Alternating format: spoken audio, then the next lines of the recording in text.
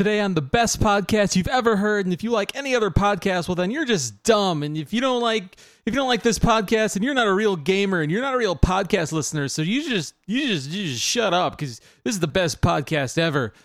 Gamerhead Radio starts now.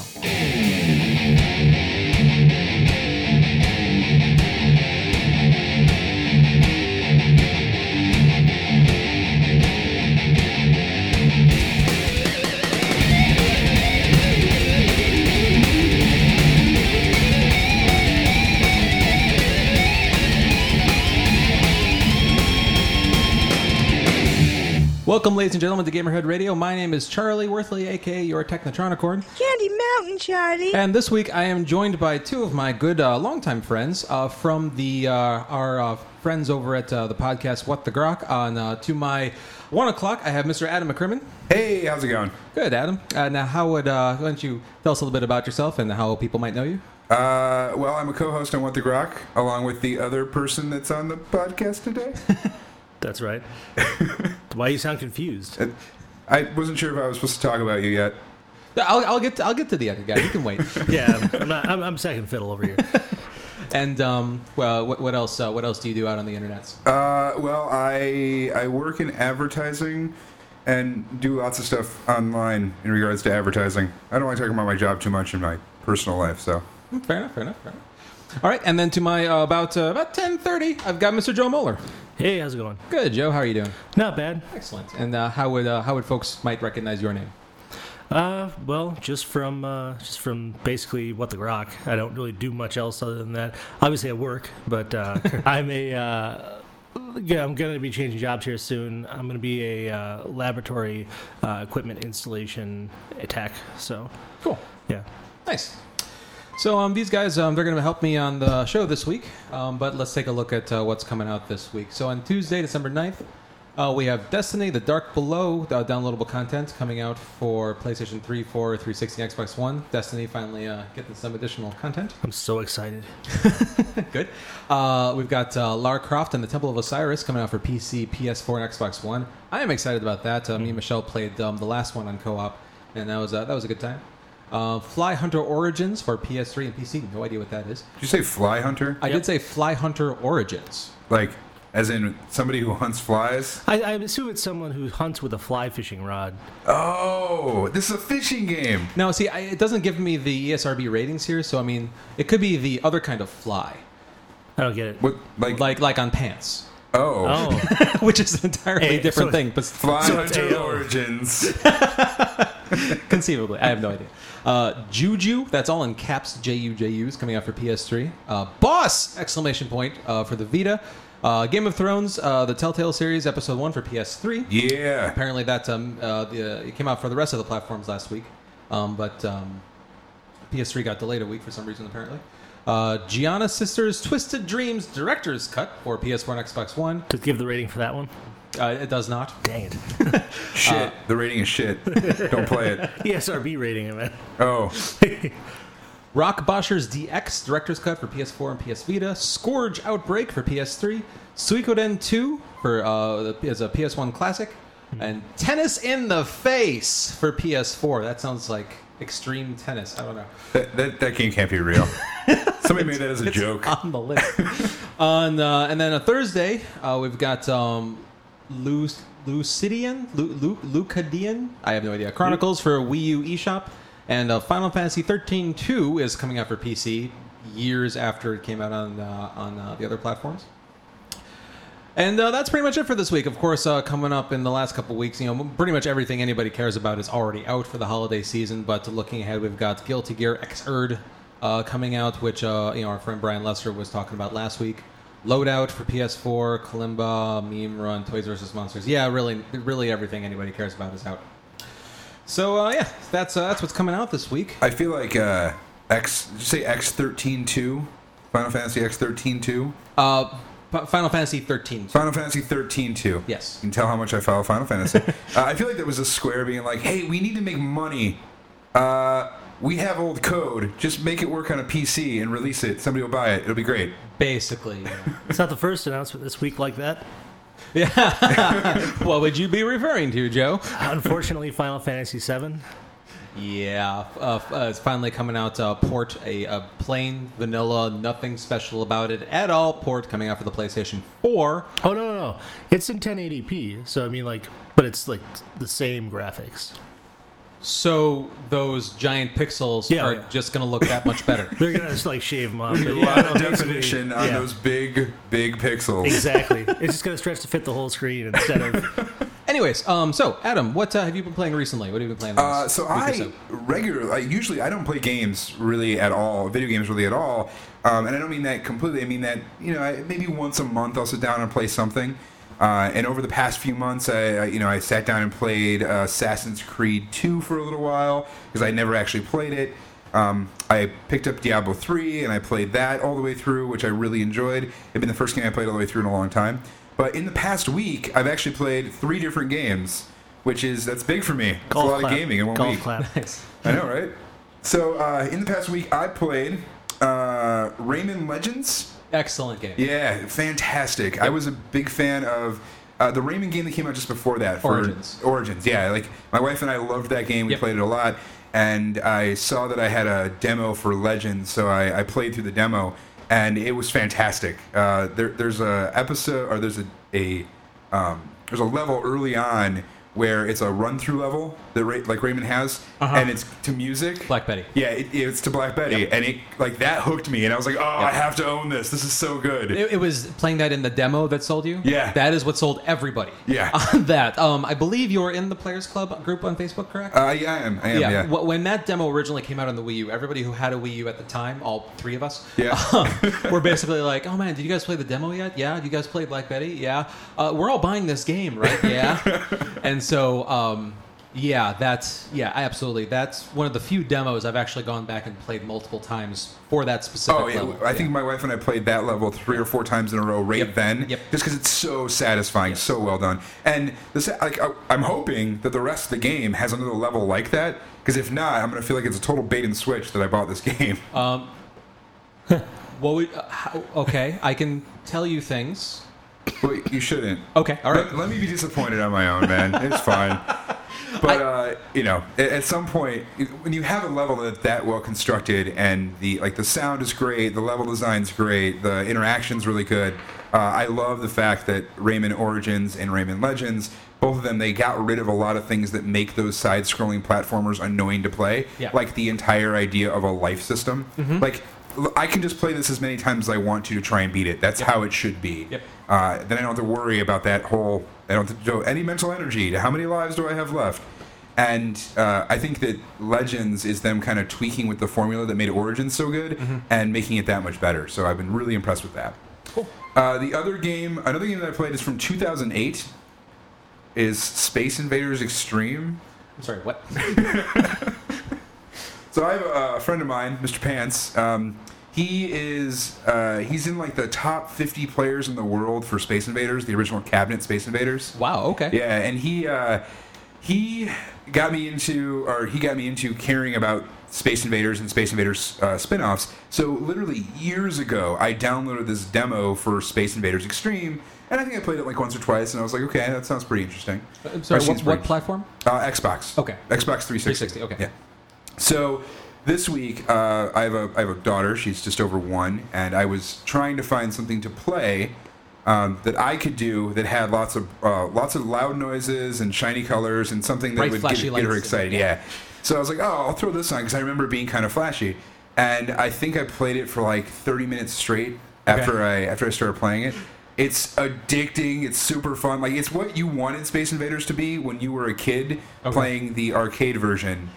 I mean, the mechanics are still the same, okay, guys? So they didn't muck it up. It's still Space Invaders. It's Space Invaders, but with like added power-ups and bonuses that make it feel like a lot more interesting and cool than it was before. Okay. The satisfaction you get from clearing a level, well, there's power-ups you can get that will let you clear a level in seconds, and then the game keeps going and it keeps getting harder. I mean, it's fun. Okay. It's very fun. Nice. So there was those 2, and then the other game that I played that actually just came out, so I'm finally on the cutting edge of a game that's out, is I played Tales from the Borderlands. Oh, okay. The Telltale Games, not Telltale Hearts. Right. I said Telltale Hearts to Joe earlier, and he's like, that's not a thing, dude. Yeah. That's not a game company. Telltale Games, Tales from the Borderlands, Episode 1. I played that.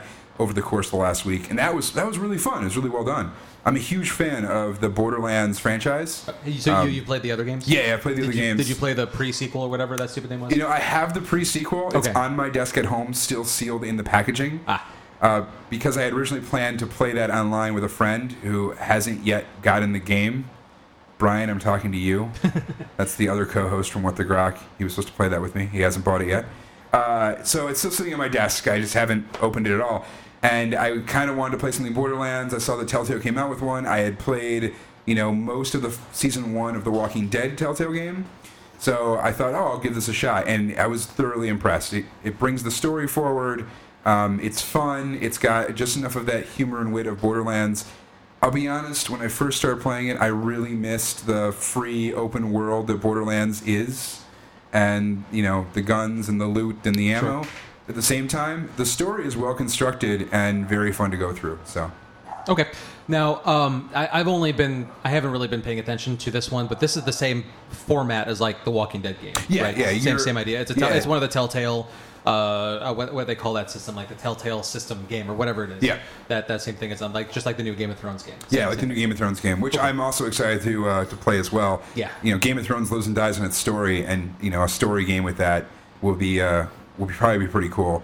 The one thing I will say about the new one, about the Borderlands one, is they've expanded upon, as far as I know, what that control system was like in the first Walking Dead game. Okay. In Walking Dead Season 1. So Walking Dead Season 1, it was pretty much like, hey, move the thumbstick to the left. Right. Hit A, hit X, right. Hit B really fast. Yeah. That was pretty much what they did. And in this new one, there's actual like motions and direction you have to go. You have to swipe to the right, you have to swipe to the left, you have to swipe up. You have to hit a few buttons in a row, which means that when there is gameplay, the gameplay feels a bit more immersive than the Walking Dead one did. Okay.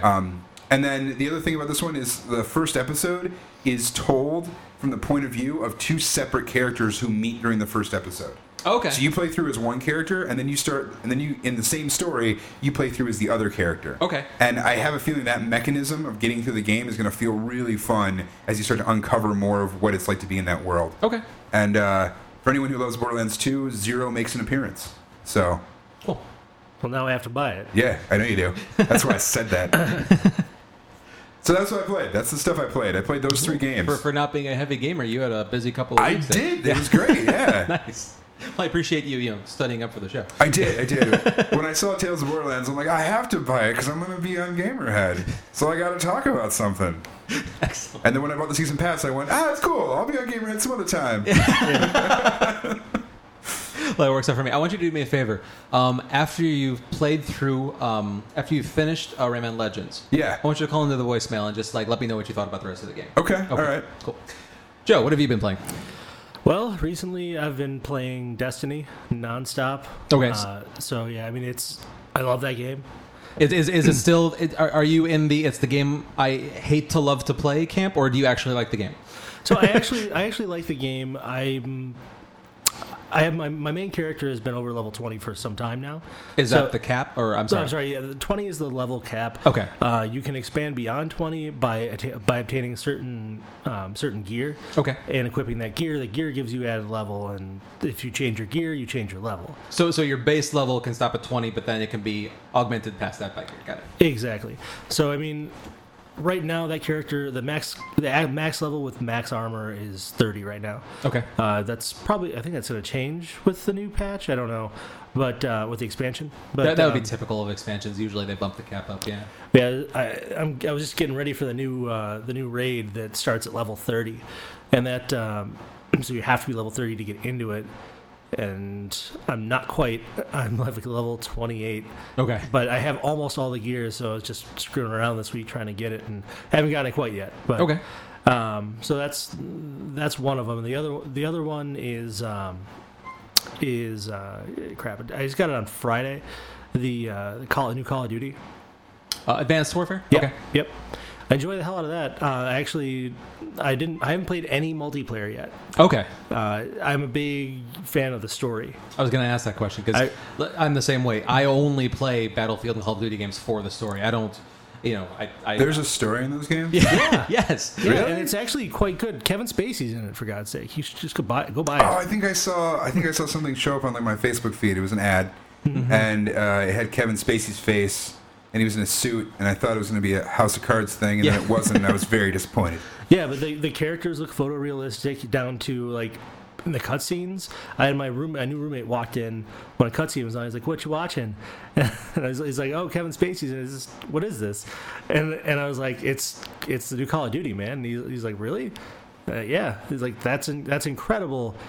Because like even the way they move their face, like with like their mannerisms when they talk, that type of thing, like the way that lips look, eyes look, it's all, they got that all down to the point where it feels more immersive now, like watching the show. Anything else, Joe? No, that's like I'm not as apparently as big a gamer as Adam anymore. That's weird. It's really weird. No, I just basically played those two extensively. I didn't play like I basically, I sit down, I start playing something, I go, oh shit, I should go to bed, and then I wake up the next day and start playing it again. So that's basically how my weekend went. Cool. I, on the other hand, have not played anywhere near as much as these two gentlemen. I got some more time put into Child of Light, which I've talked about before, so I won't gloss over it again. Still enjoying it, just chipping away at it. I did pick up the first episode of the Game of Thrones Telltale game. I played it for like 5 minutes and then was like, oh shit, it's 2 a.m. I need to go to sleep.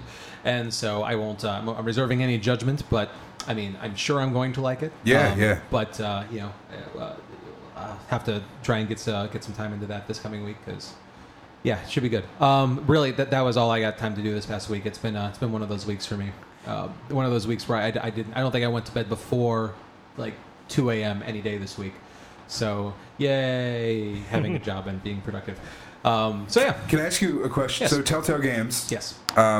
Let me ask you a question about that. I've played through, I think, the first 3 episodes of Season 1 of Walking Dead. You haven't finished Season 1? I have not finished Season 1. Do you watch the show? Oh, yeah, I watch the show religiously. I love the show. It is a mistake that you have not played the rest of the game. They don't tie in at all, but I'm saying if you enjoy the show... I do. Like, especially Season 1 of The Walking Dead, there's a reason that game won Game of the Year at the Video Game Awards last year. So here's the thing. Maybe it's because I'm a fan of that genre, and I totally our show with the Grok is about like the whole geek culture, and specifically usually about comics, movies, and TV. Sure. And I don't know if it's because of that, because I'm so into that world. I kind of saw where it was going every single episode so far.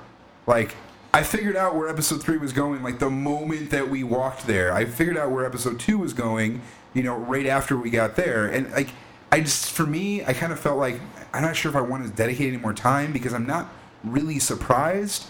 I'm a little invested in the two-ish main characters, but for the most part, I kind of felt like I kind of see where this is going. I'm not. Is it worth it? I guess is what I'm asking. Well, okay, so I'm trying to think back. I currently do not recall if I found what happened if I had predicted what happened. In general, I try and turn that part of my brain off whenever I'm watching something or doing something. Like I make a concerted effort to not try and figure out what's happening, just because I like to be surprised, which is just how I do it. What I can say is, even if I did know what was coming, the way that it was presented and the way that it was done was still very, very good. Yeah, like the end of the farmhouse. The farmhouse with the brothers. Mm-hmm. Yeah, the end of that farmhouse. Like I was impressed with the way they told the story, but at the same time, I kind of felt like, wow, I could have gotten here, way faster if this wasn't a story game. If this was, I was just watching this or I was reading a comic book. Right. So I guess I was just looking for, like, is it meaty enough when you get to the end of it? Like the first episode. The first half of the first episode impressed the hell out of me. And that has kept me going up till now. I do recall there being like the level of just like the satisfaction level started off high with the first episode. Yeah. Kind of dipped to 2 and 3, but then it came up back to where it started with 4 and 5. So 4 and 5 are probably worth going back, finishing. I mean, I would say yes. Okay. Because I've also played through and finished all of season 2 as well. And is season 2 good? Not as good as season 1. Okay. But being a fan of the series and being a fan of the characters that make it from season 1 to season 2. Yeah. I won't say who, but please don't. Yeah, I won't. I hate spoilers, so you don't have to worry about that for me. just being a fan of the characters that do make it. I was invested enough in those characters to want to continue playing and see what happened to them. Okay. All right. Yeah. Then I will check it out. Thank you. What I will say, just as a pro tip, is that the with season 1, the like the bonus episode, it was like 900 days or something days. Oh, I forget yeah. the number. Not worth it. Not worth it? Not worth it. Okay. I was hoping at the time that your decisions in that would factor into season 2. If they did, I didn't see any of it. It seemed to be completely just like a one-off thing and had no impact whatsoever under the rest of the story. Does season 1 factor into season 2? Yes. Good. Yes. The thing I noticed in I think what got me to like kind of shut that off and go like, I'm not going to worry about it right now, is I went back in to start playing episode 4 after like 2 weeks or so of finishing episode 3, and I was like, all right, cool. So I'm gonna get back into this, and I'm gonna see how 4 and 5 go. 2 and 3 felt a little but that's fine. And then I saw there was like new content to download, and it was like, and I'm thinking to myself like, I still have episode 2 to get through. So it became this weird thing of like, man, there's too much here for me to do, and it wasn't that good. I'm gonna go do something else. But if 4 and 5 are great, then I will definitely go back and do them. I hope I do not lead you astray, but like I say, I enjoyed them. Okay, all right. Okay, so that's what we've been up to this last week. But before we get into what the industry's been up to this last week, I want to remind all listeners, in case you've missed it or have forgotten or haven't had time, that Gamerhead Radio is currently running our first listener survey /census. So if you could please find a couple minutes to go to survey.gamerheadradio.com, and if you could just answer some brief questions in terms of what you like about the show, what you don't like about the show, your favorite parts of the show, the parts of the show you think could be better, we talk about some ideas we have about where we want to take the show and some different things we want to try, and also just ask some just general demographics questions, just so we can get a sense of who's listening to the show, just so we can make sure we're directing our conversations towards the right people. So if you could find some time to go there and let us know what you think, we would certainly appreciate it.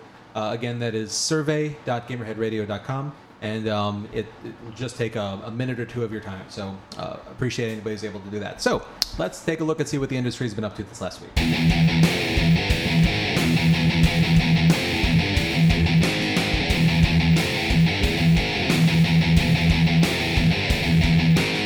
All right, so coming in number 5, you may or may not have seen recently that a gentleman managed to pick up a Samus Aran amiibo from his local Best Buy, but he didn't even realize until one of his friends pointed out that something different about this particular Samus. This Samus has 2 blasters instead of one blaster and one arm. This due to apparently a manufacturing error, there's a blaster on both arms.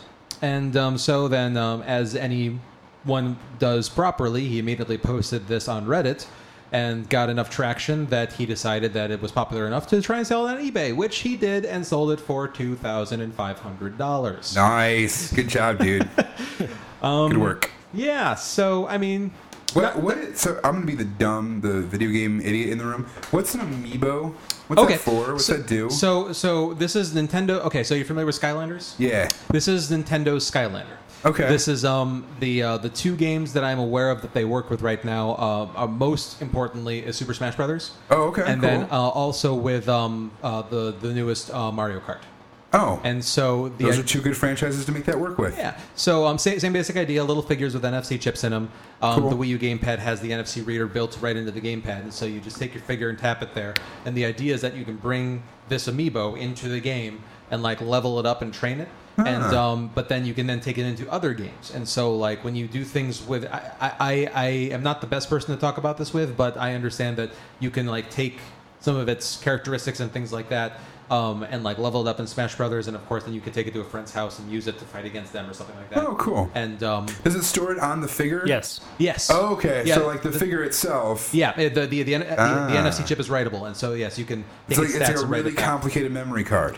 Yes, I suppose you could say.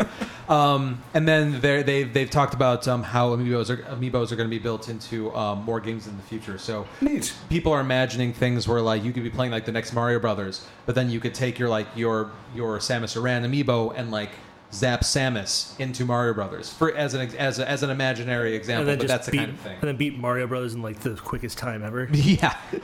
Interesting. But yeah, they have a whole host of them. They have like all they're all based on like the Smash Brothers characters.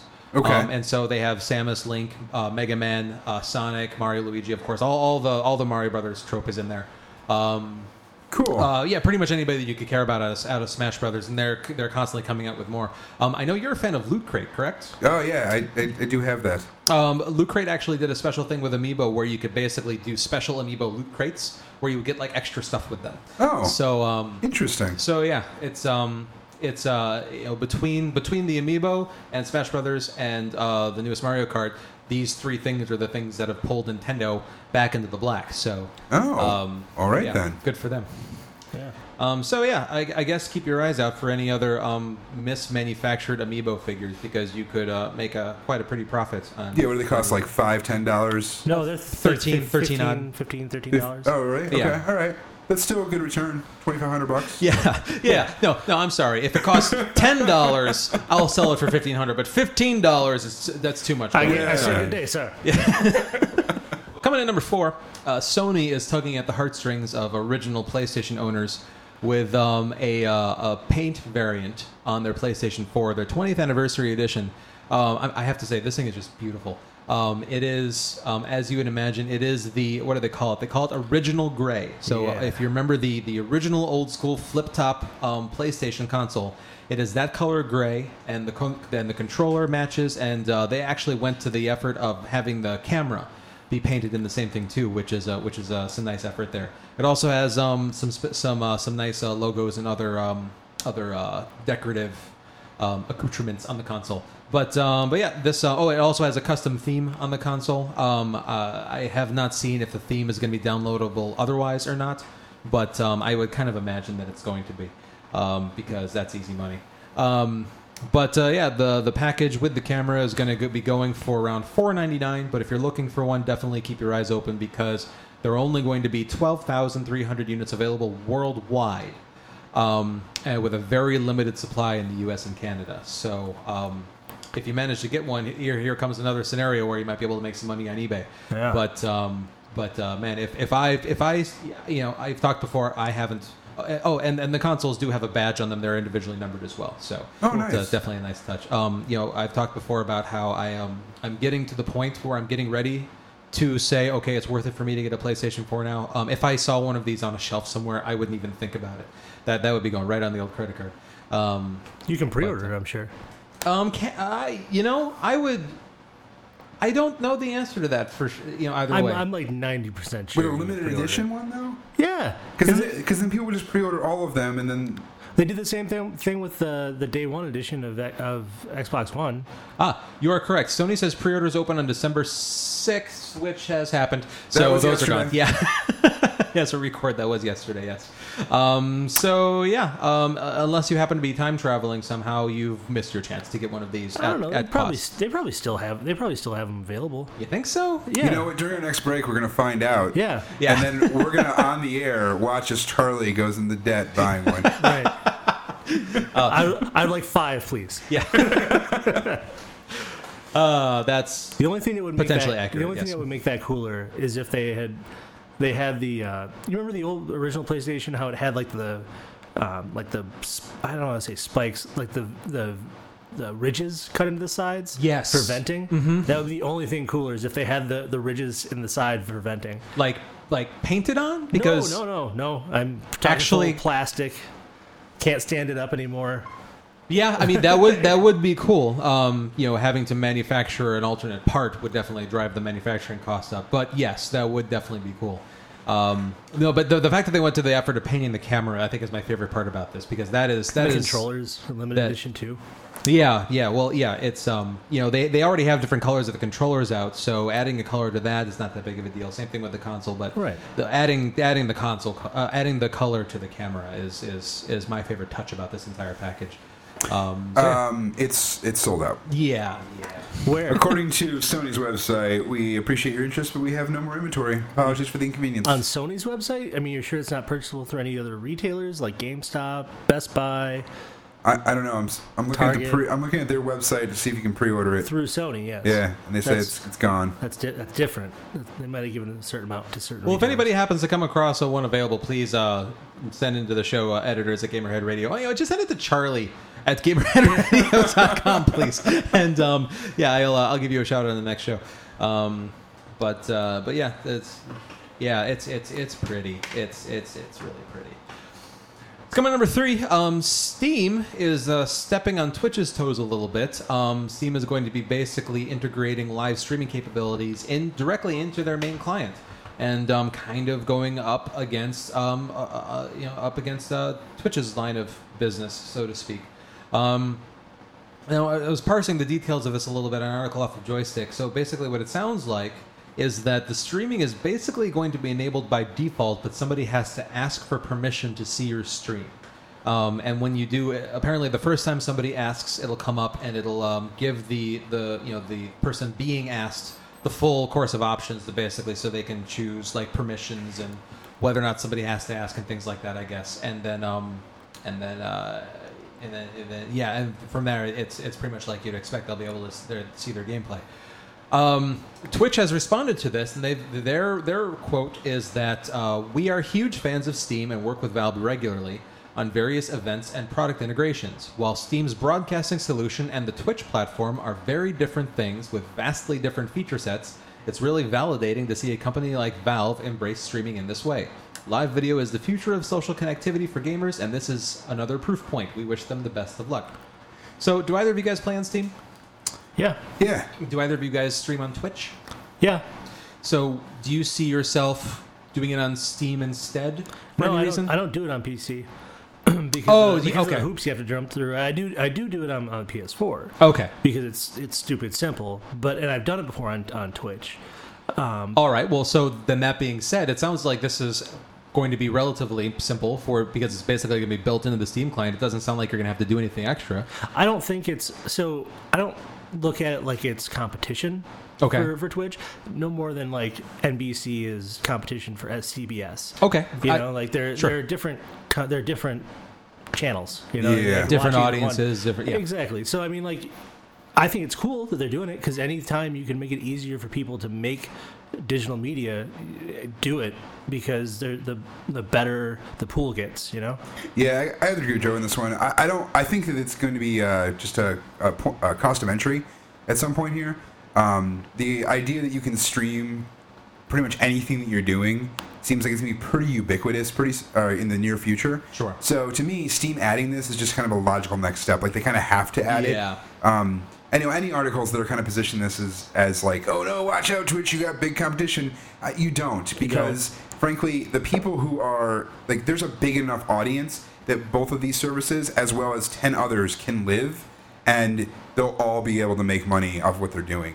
On the other side of the coin, I will say is that one thing Twitch has done a really good job of is it's not just video gaming, but it's gaming in general. Yeah. Like Twitch has become pretty much like the place to watch any Magic the Gathering tournaments and Pro Tours. Oh, see, I didn't even realize that they Yeah. were doing like tabletop on there also. Yeah, they're doing tabletop as well. So I think, Okay. and frankly, Twitch came about and lives in a world with YouTube, and YouTube will let you do streaming as well. It won't let you go to the lengths, the length of time that Twitch goes to, but there's room in this world for all of those services to exist at the same time. You have now made me want to stream every Cards Against Humanity game I ever play again on Twitch. Right.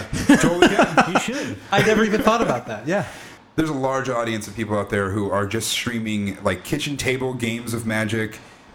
Wizards uses Twitch to stream all of the Pro Tours and World Championships. Okay. I know this because I watched part of a Pro Tour on Twitch one time, and now I literally get a notification every time that Wizards official channel starts Because you streaming followed the something. channel? Yeah. Because I followed the channel.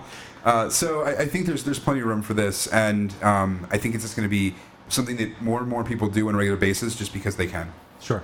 And the other side of it too, of course, is that Twitch is pretty platform agnostic, not 100%, Well- but you can stream on Twitch on Right. Xbox One, you can stream on Twitch on the PS4, you can even stream on Twitch on some Android tablets, like the Nvidia, the whatever that thing is called. The Shield.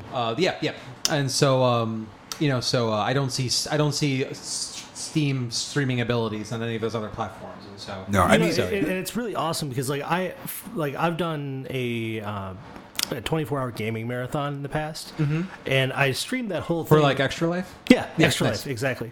Now I streamed that whole thing from my PS3 because PS4 wasn't out at the time, but it would have been so much more convenient to do it the way it is now. Sure. And I could have, like, say I owned an Xbox One and a PS4, I could easily jump from one system to the other system in the same marathon and and barely break pace. Yeah. You know, Yeah. and that's so awesome to have those services ingrained in that way. Like, you won't be able to do that with the Steam thing. Yeah. You know, it'll be cool to be able to do that kind of if that's your choice of gaming platform is PC, then it's nice that they put this in there. It'll be interesting to see if like Sony or Microsoft try and like take this on themselves. I mean, it's like, I don't know why they would, because the Twitch integration is so solid. Right. But companies like that like to kind of bring things in house if they can. Yeah. Sony's too busy trying to figure out how to stream games properly and everything. Yeah. We've talked about PlayStation Now on previous episodes, and yeah, getting rid of that lag is definitely a higher priority. So. Well, it's not that bad right now. Like, Has it gotten better? Like, I played in the beta. Yeah, like, I played in the the closed original- beta. Yeah, the original closed beta. It Uh-huh. was bad. Okay. It was bad. Yeah. But now it's significantly better. I Okay, recommend good. give it a shot again if you can. But Okay, good. Cool. Yeah, I don't remember what it was, but I was playing just some. I was playing Sniper or something. I was playing some just like platformy game, like Okay. 3D platformer, and like the lag just even in that, and just trying to like land was on like a platforms. 2-second delay. It was really bad. So yeah, well, no, it's good to know that's gotten better. So cool. All right, coming to number 2. Depending on how much credence you give to this kind of a thing, you may or may not actually care. But the Video Game Awards were this last week, and so we're just going to kind of go through like the list of winners and just kind of see what we think. So I'm going to start at the bottom. Do it like they do. And so best indie game was Shovel Knight. Anybody play that? Oh man, I know that's finally coming to PS4 soon. With a different With character. Kratos. Yeah.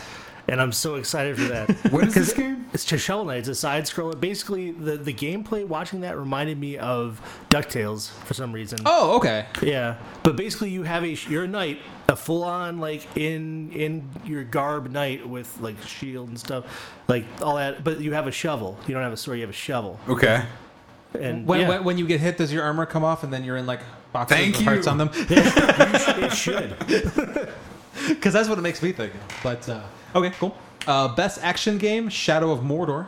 I currently have that sitting love that still game. wrapped in plastic on my shelf. But You need to play that game. yeah, okay. It's really good, and I started playing that game in a time in my life when I just got a new job and I was not having any time to play video games, and that's an awesome game to sit there and be like, I got a few hours to kill. Short spurt game. Yeah, let Okay. me do stuff and feel like completely like what's the word I'm looking for here? Immersed in the game. Okay. Completely immersed in the game and not have to devote hours on end to it at a time. See, that's good because that's one of the things that's so hard for me to find. Just because like if you include the podcast and my personal clients, I essentially have like 3 jobs right now, and so Yeah. like the time that I have to play video games is few and far between, as listeners are aware of. And so having a game where I can just that's also one of the reasons why I play mobile games so much, just because it's like those are very much designed to be able to just play in the minutes that you have between other things, and so having a game is probably not minutes, but still a game that you can play in short spurts like that. You'll want to give it like 30 minutes to an hour. Oh, that's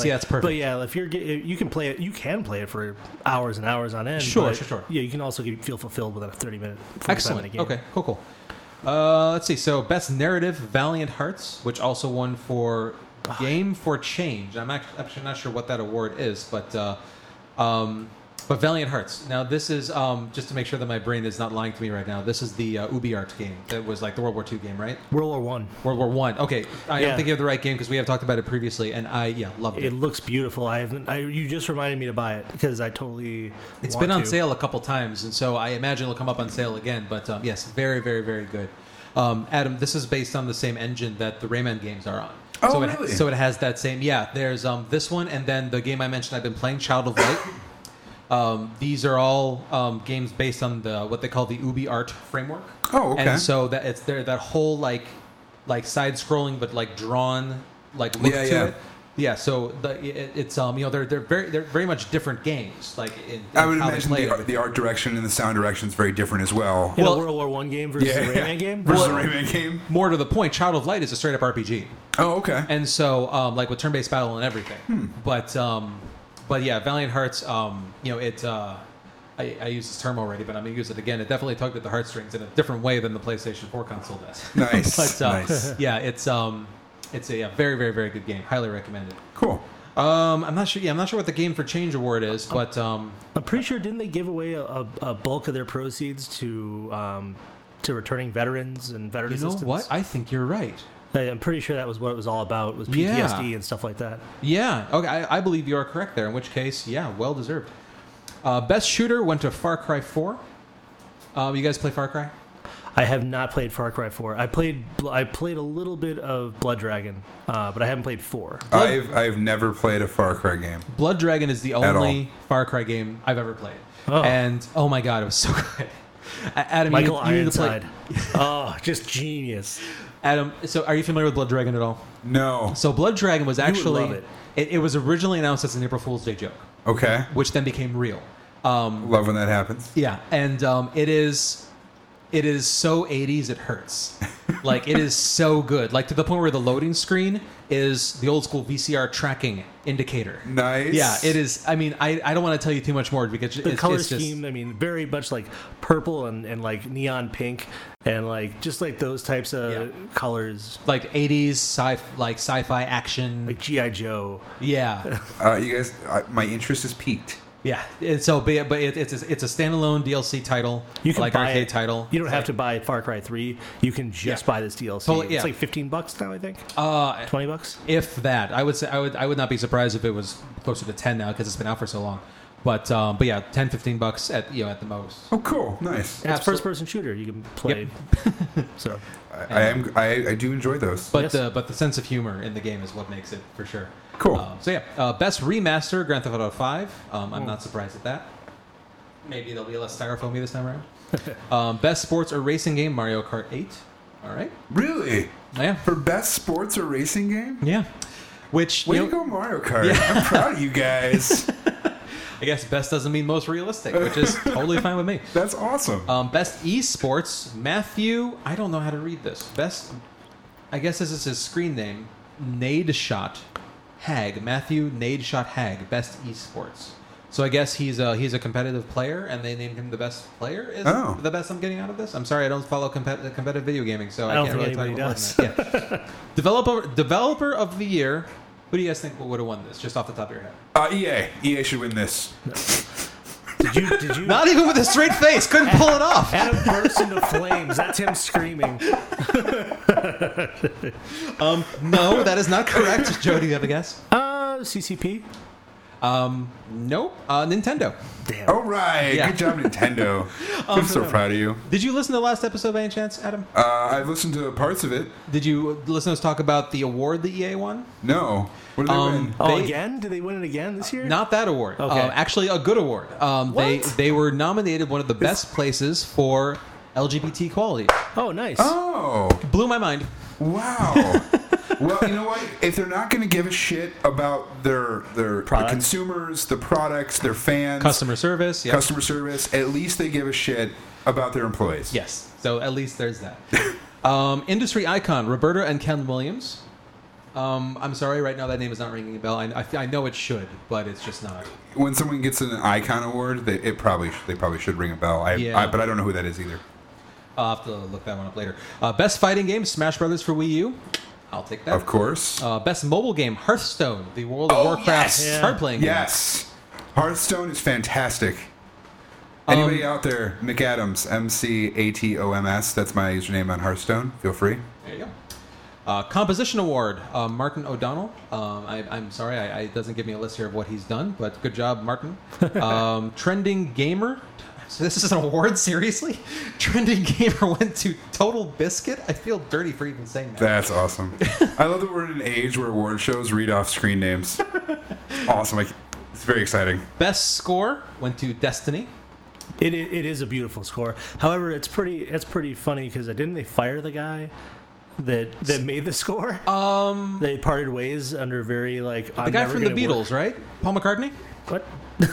Wasn't Paul McCartney? Didn't he help out with the score of Destiny? I thought he did. Yeah, I think so. Wow. Which I pretty much believe that after he was done, he pretty much said later, and like has had nothing to do with it since, or something like that. It was a 10-year development cycle on that game. So, also picked up for best online experience, which I'm a little surprised at, considering the initial speed bumps, but I guess they picked it up enough to get that one. yeah. Well, I mean, Destiny is all about the online interaction and like the single player. Like, I guess you could play it single player, but why?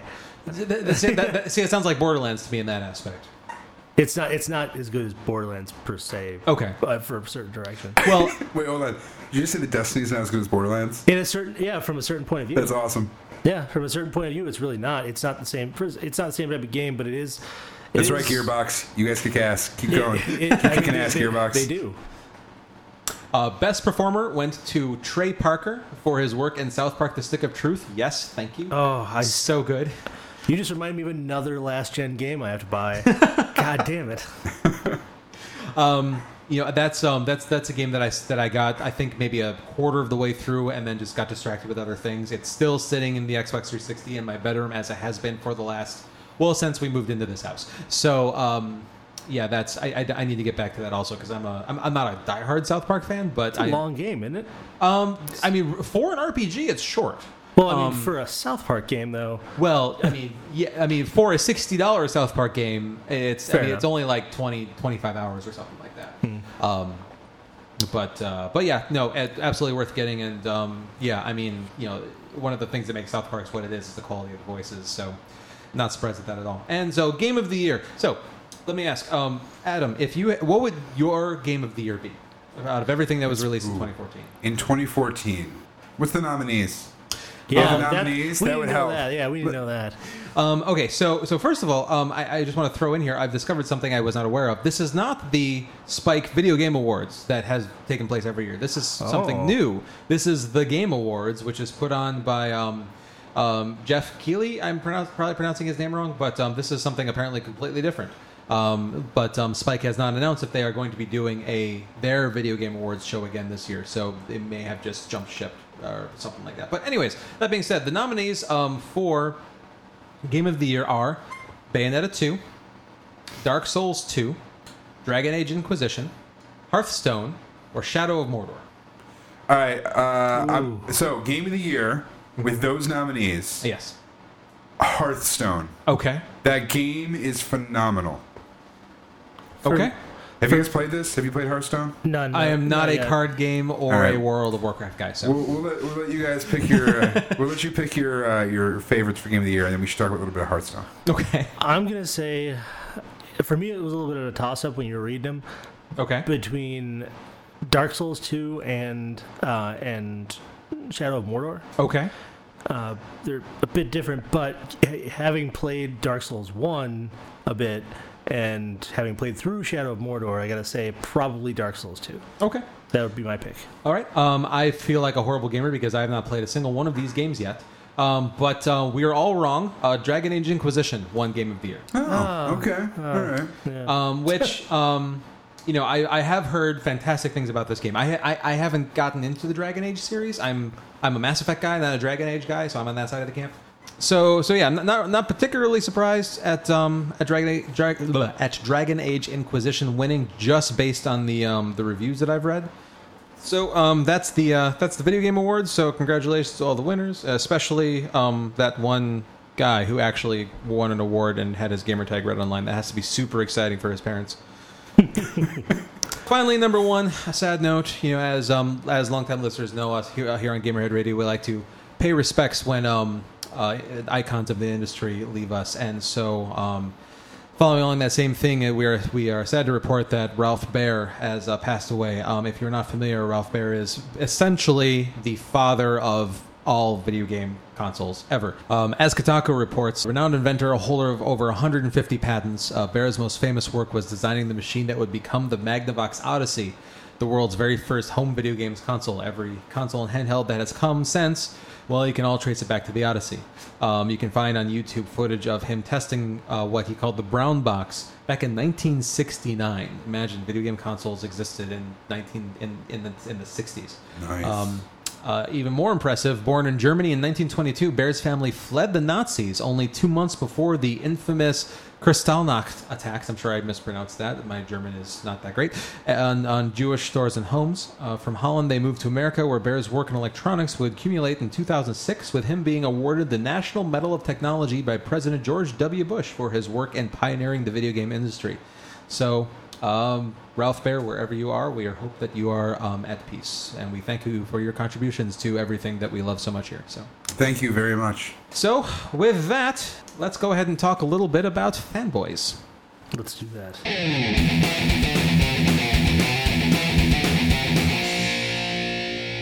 The most basic and concise definition of a fanboy that I was able to find is off of the Wikipedia disambiguation page, which says that a fanboy is a person considered to belong to one or more fandoms to a point of obsession.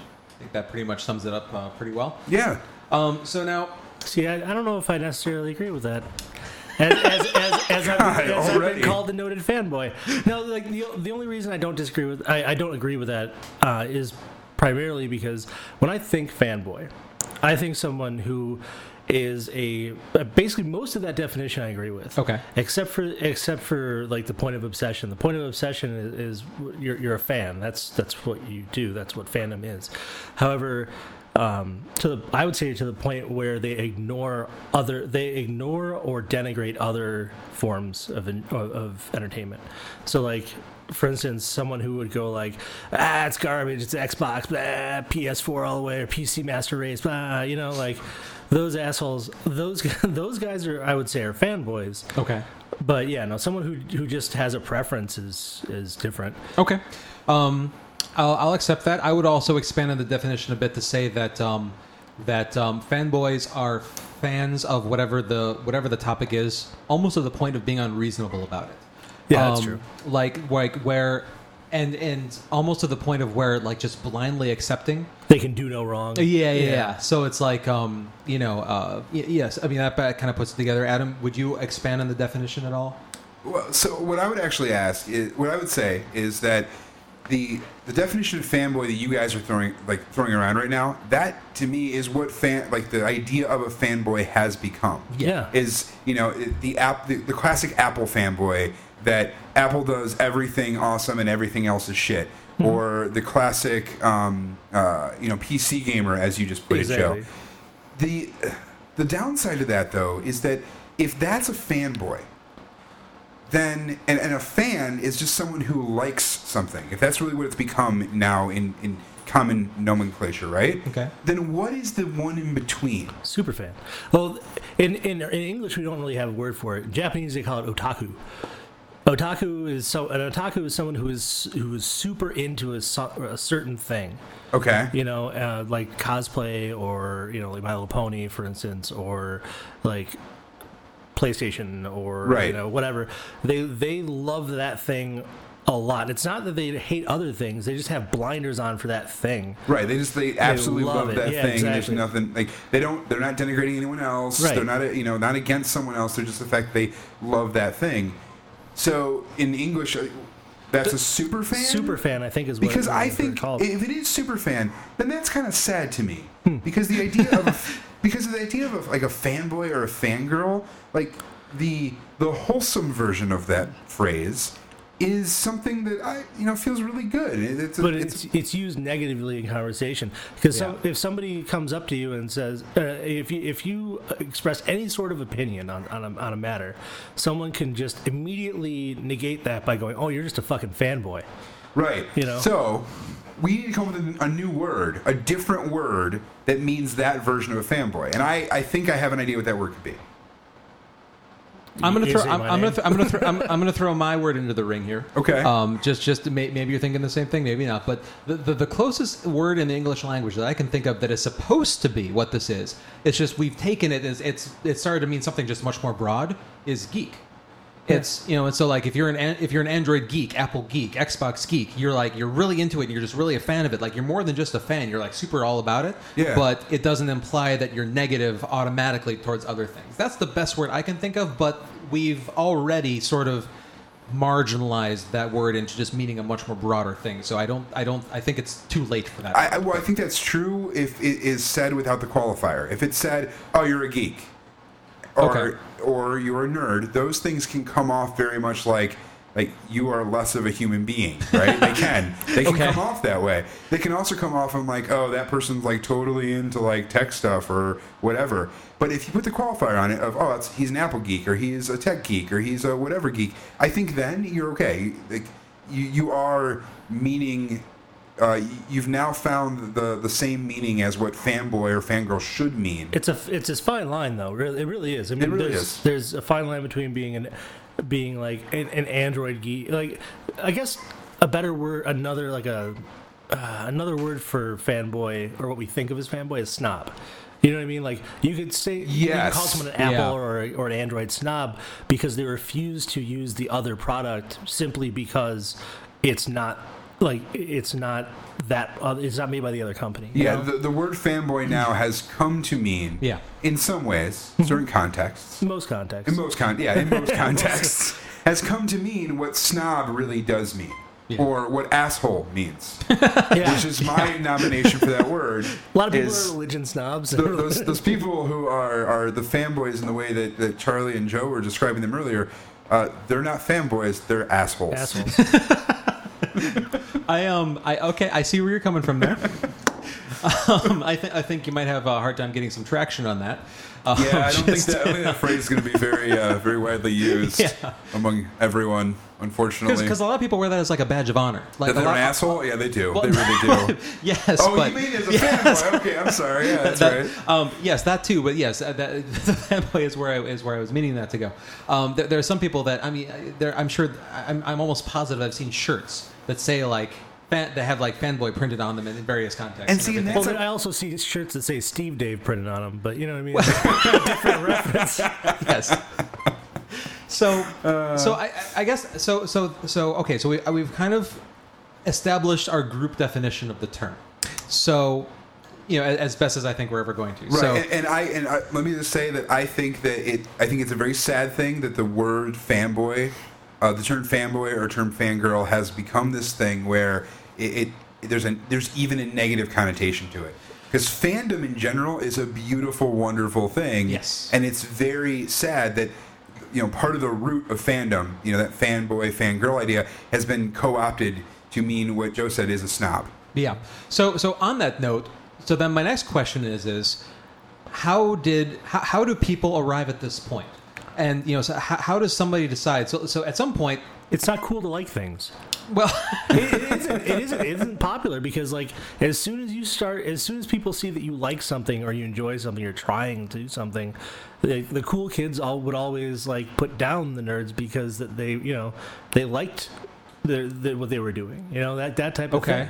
So you think it's just a negative response towards that? Yeah, I think it's always cooler to be the negative, to be against something is contrary is cool. It's always easier to be against something than for something. Okay, all right. Especially when you throw anonymity on the internet into the mix. Exactly. When you said how do we arrive at the point, you mean how do we arrive at the point in where fanboy is a dirty word? That's a good question too. What I was more meaning is like, so at some point, bringing it back to video games, it's like at some point there's a point in somebody's life where they don't own any console, right? And then so and then they turn 5 and they get one for Christmas. And so do you think it's just a matter of wherever they start? So I mean, no. How do fanboys become? I tell you the asshole fanboys that we're talking about. Oh, okay, asshole. Oh, how did they become the assholes? Yeah. Because the asshole, but until you said the asshole part, I was like, oh, okay, how did I become a fan of play? Oh, okay, now then I'm... Yeah.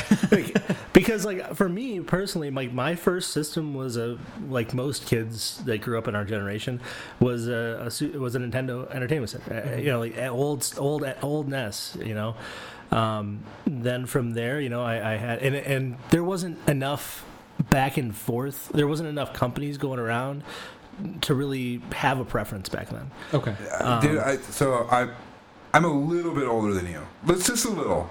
My You're first, like a year older. I'm a little bit older, which, by the way, matters for this conversation because it's the suppose it time that does. things came out. Atari So the and first, such. yeah, the first system I ever You played almost said with, PlayStation. the first system I ever played with was an Atari. And I didn't know any different. It was Right. the first thing I ever played with, and I had no idea there was even another world or there was other systems out there. But I do remember there being a ownership bias in my mind. At that age? Yeah, because somebody else I know had, what was the other one? The ColecoVision? ColecoVision was the Or other one out there, television. right? And I remember going to somebody's house at like maybe 5 or 6, and they had a ColecoVision, and I was like, what is that? And they're like, oh, it's a ColecoVision. I'm like, what's ColecoVision? It's a video game system. What? Why don't you have Atari? Like, I remember thinking that at a very young age. The next system that I got, like the Atari was technically my parents'. So I had a similar thing happen to me. I didn't remember until you said it. Yeah. But like I went over to one of my dad's friends' place. He had kids, and they like kind of like threw me in the back room with the other kid. And he had a Master System, and I was like, what's this? Yeah. And I was like, there's another world? This is awesome. And I wasn't like, this is garbage. I was like, this is awesome. What other things are out there, you know? See, and the Which strange is the thing- proper healthy response to that kind of scenario. I wasn't an asshole. Apparently, I was an asshole. And the same thing happened with Nintendo, though. It's like Nintendo came out, and I got a Nintendo, and that was my first system that was mine. And I had a shitload of games, and I played it all the time. And I went to a friend's house who had a Sega, and I was like, what is this thing? Mm-hmm. And they're like, oh, it's Sega. And I couldn't see any feasible reason why it was better to have a Sega. So for me, I was like, Did well, you this play is it? dumb. I don't want to play this. I want to go home and play Nintendo. Or I want to go play a Nintendo. Here's my theory.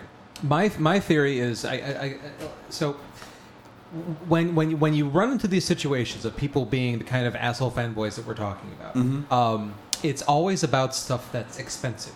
And so, well, not always, most of the time. To a degree, and so, well, I mean, like, it's most. Nobody's bragging about the pad of paper they got. Or the fact that Pen. or the fact that like, man, Taco Bell rules, screw Burger King. Like, you don't really see that. So What are you talking about? Burger King sucks. Taco Bell's awesome. Hold on, Okay, Burger I'm King sorry. doesn't suck. I mean, I'm sorry. You picked the wrong example, sir. No, I'm just joking. Just joking. Go ahead. Put a knife at him. So Somebody handed him a Mountain Dew. Always better than Pepsi. oh man, and I gave you a Pepsi earlier.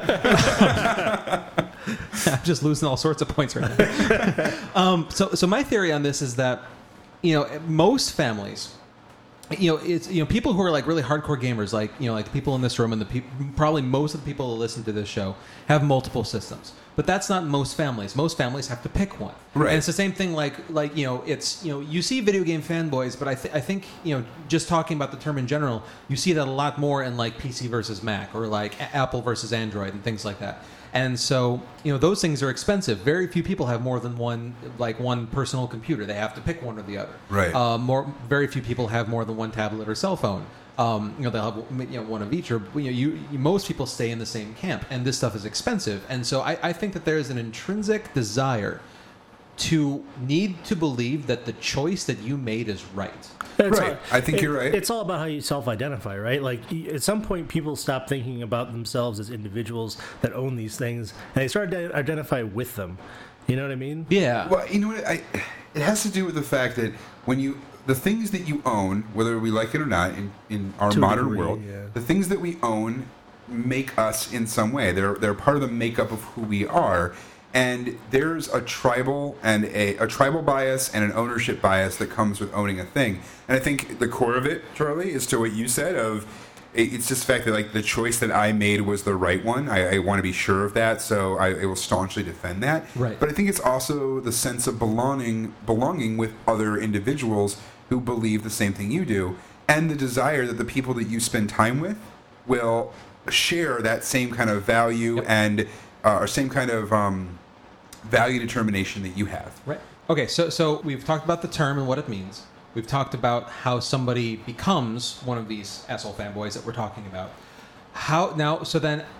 What would you say? How do you deal when you interact these people in situations, usually online, whatever, maybe in person, when you get in a conversation with somebody who's just like totally irrational, and they are one of these people, and like how do you interact with them? I don't. And, like, Okay. here's the reason, because I'll start a conversation, and they'll start they'll start immediately being douchebags. Sometimes they'll let it go a little bit, but when someone gets irrational like that, and there's no talking to them, it's almost impossible to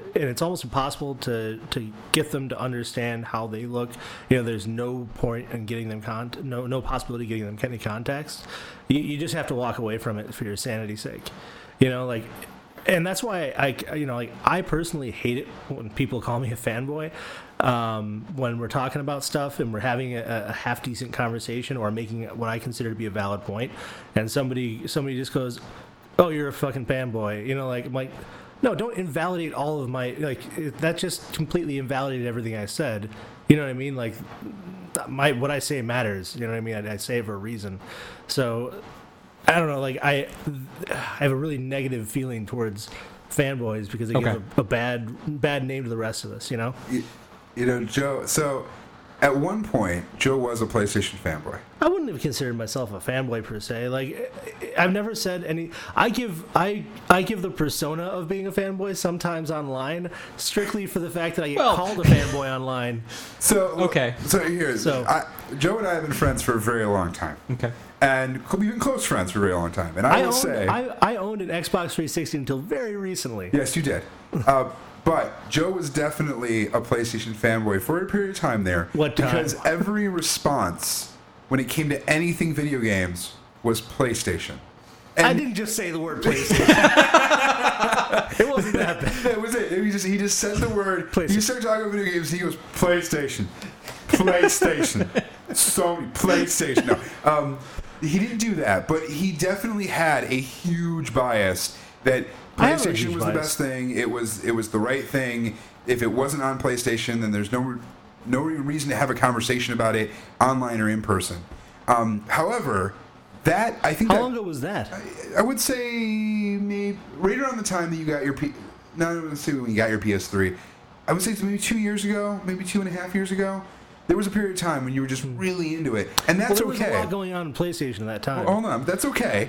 I don't fault you for that because I think that shortly afterwards you realized, like, oh, I'm becoming a broken record. I'm just saying, I'm talking about the same thing over and over again. Mm-hmm. I need to have a more measured approach so I can actually have conversations with people about this. Yeah, nobody wants to. No, that's the thing is like you can devolve into that if you're really into something. It's easy to do. And on the flip side, I was the same way about Xbox, and I was the same way about Apple for a period of time there, where I was just like, no, I don't want to hear about what crazy things are going on in Android's world because, frankly, whatever you guys are doing is just behind where we are, or it's a shoddy creation that Apple will just make better later. And that was just kind of my point of view. And for me at the time, it was less about the fact that, like, I'm right and more about the fact of, like, I don't want to waste time in that conversation. Yeah. I would say that you asked the question, Charlie, of what do you do when you to deal with those people? Mm-hmm. And I think Joe's answer is absolutely right. You just don't deal with them. You just ignore them or you move on from the conversation. It's clearly people who are coming in with that mindset, you're not going to change their mind. No, you're not. Why bother trying? You're not. They've already gilded themselves against it, Now, what I will say is, if you were one of those people, if you were one of the assholes... Fuck you. Sorry. I'm sorry. I'm not sure if we're allowed to use that type of language. We are. I don't, but this is it is allowed on this podcast. And actually, Goat will be thankful that somebody is swearing on this podcast. He has been, like, the last couple episodes, he's like, man, this episode is so clean without me here. I imagine that, like, the second he's going to come back on, everybody just mark this time signature because you're all probably want to come back to this for some reason whatsoever. I don't know why. As soon as Goat comes back here, he's going to be like, hi, I'm on Gamerhead Radio. Fuckity fuck, fuckity fuck. Fuck, just like to make up for the last 10 episodes that he's missed. I love that Charlie was just like, I'm very clean. No, Charlie. I asked the question, and Charlie just goes like, well, you can. I have class, so I don't. But like, no, the point that I'm making is in the last 10 seconds, I have said that word more than I have on every episode ever. You've used that word more in the last few seconds than you have for the entire time I've known you. Yeah, I save it for when it's really important. Is all it is. So what I'd like to say to you out there that are one of those assholes, and if you don't think you are, the fact that you're questioning whether you're one of those assholes. If you're questioning, am I an asshole? You're probably not an asshole. If you're going like, I'm not a fucking asshole, you're probably an asshole. If people are repeatedly telling you that you're an asshole and you're saying I'm not an asshole, you might be an asshole. Exactly. If everyone else is an asshole, you're Now, the asshole. I'm going to take that comment, and I'm just for context's sake, the reason that I wanted Mr. Joe Moeller here. Joe, I consider you a good dear friend, and we've been friends for many years. We have not spent enough time in the same room together. I kind of wanted to get the perspective from you, Sure. over somebody who is called a fanboy often, that believes that they are not. And so what I'd like to say / ask is kind of, it sounds like that the time period I'm thinking of might be the time period that Adam you were describing. And the particular event that I'm thinking of, again, this is not putting you on the spot. I just, just for context's sake, it really isn't. Is during the press announcement of the Xbox One. Yes. I was hoping you were going to ask me about that. No, like for context for the listeners, there. To me, the way that the impression of the situation was to me is that we had just we're all members of a group on Facebook that I mentioned before called the Players Club, and usually when these press announcements happen, we're basically talking about it on in a comment thread in this Facebook group as the event's happening, and so we're discussing it as it's going on. We had done the PlayStation 1. No, the PlayStation 1 hadn't happened yet when the Xbox One was happening, but because the Xbox, anyways. Are you talking about the Xbox pre-E3 announcement? I honestly... Or the E3 announcement? No, I believe... I don't remember. Pre-E3 announcement... So, if we're talking about the pre-E3 announcement, they, if I remember right, announced the... Did they announce the price point at that one? I genuinely do not remember. I don't think so. I say well, I remember them... I remember there was some reason that the pre-E3 announcement seemed like... it was the DRM thing, I think, that was going on at the time. There was the DRM thing, and then the other thing that had elicited some responses from you were about the fact that it had like multiple operating systems.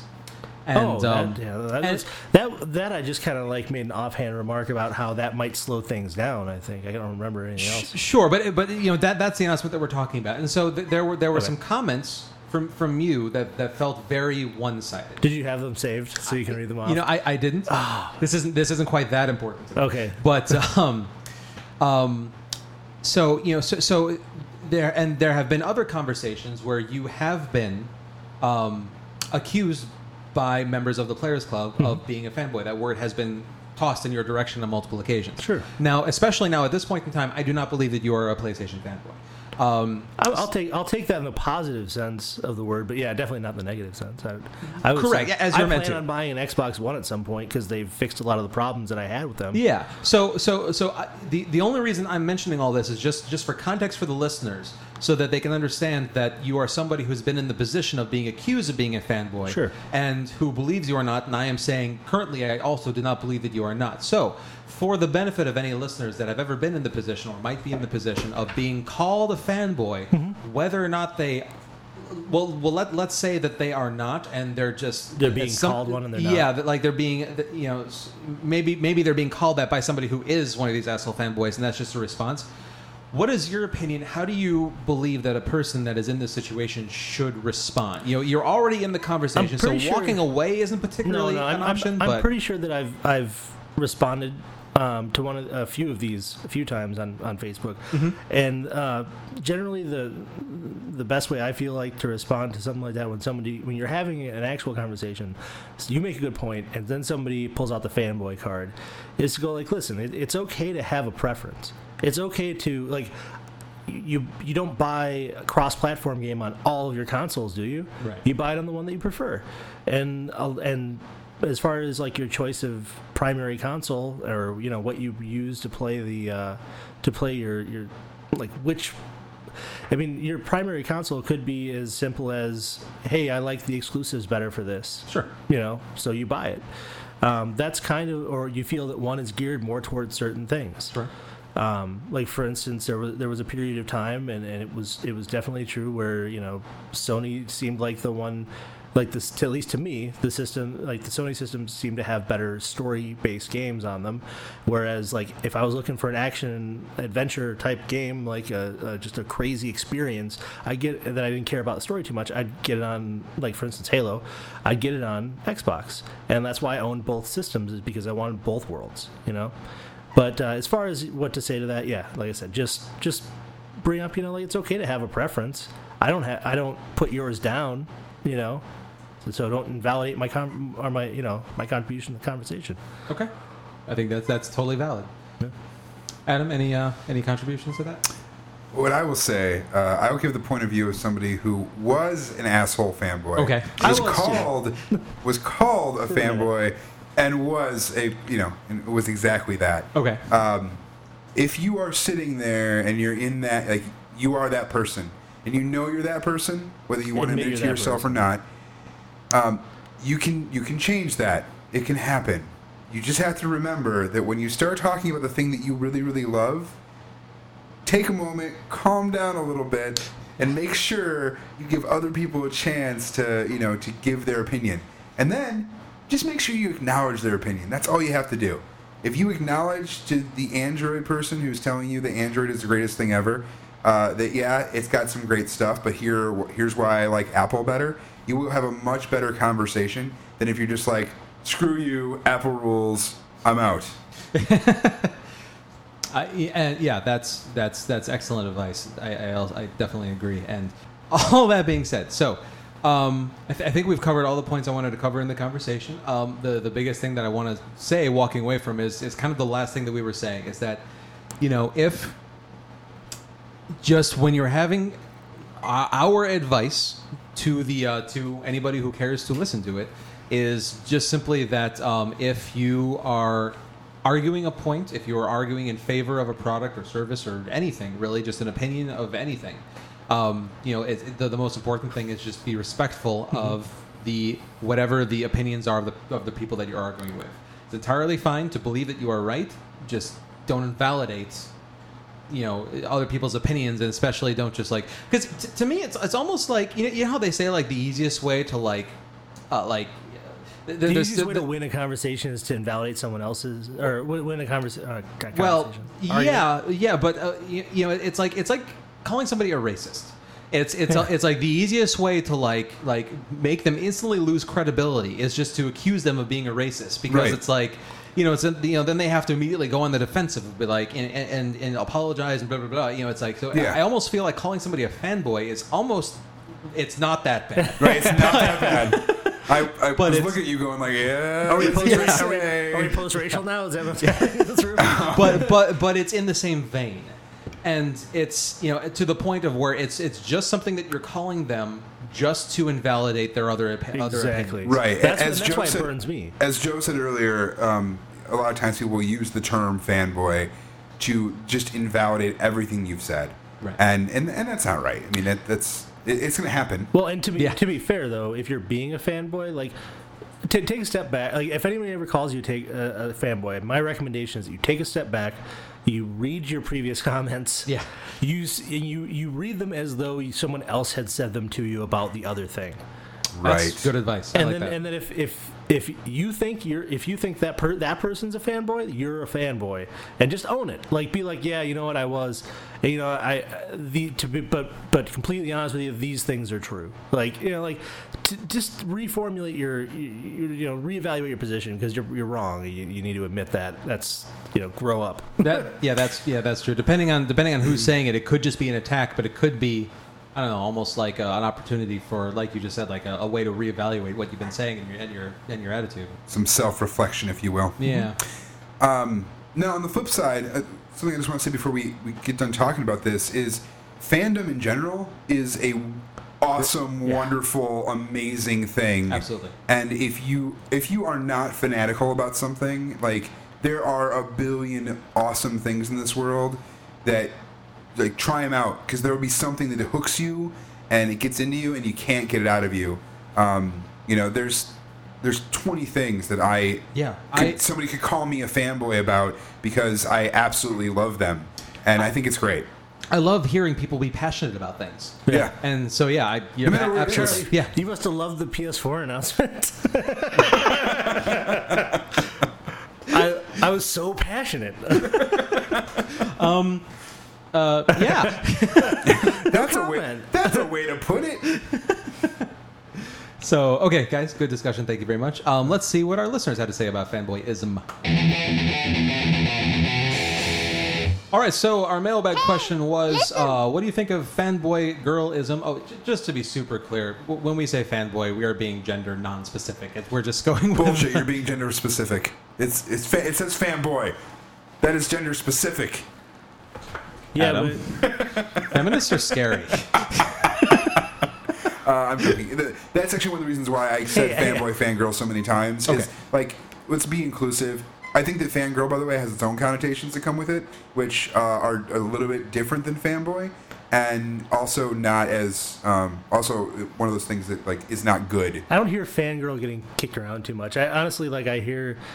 I just because like whenever I see a woman who plays video games, the term that gets in any form, the term that always gets kicked around is awesome.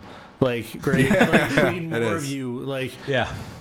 But I do see fangirl getting kicked around, and you know we talked about how fanboy tends to mean like something derogatory in the relation to that person being a snob or an asshole or like elitist in some way, and I see fangirl getting kicked around as in. With the connotation of like it implies vacancy or not understanding something and just loving it for no reason, and I can see what you mean by that. right. And once again, I don't think that's right either. I think I think that we geek culture in general need to reclaim fanboy and fangirl from their dredges. I like it. Sorry, go ahead. That's okay. So we asked the listeners, what do you think of fanboy girlism? Is the term overused, or do people get emotional over games and need to calm down? Former host Mike Nemitz responds with, "Motherfucking Nintendo!" And then with the follow-up comment, "Ahem, I think fanboyism is just fine."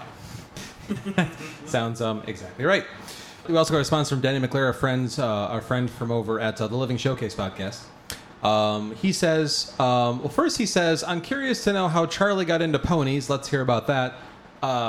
Well, then he also I'll respond to that, but then he also says, "Also, I used to be a giant Samus fanboy from Metroid, of course. I loved all the Metroid games, including Hunters and even Prime Pinball." Wow, that is a fanboy. Prime Pinball was good, man.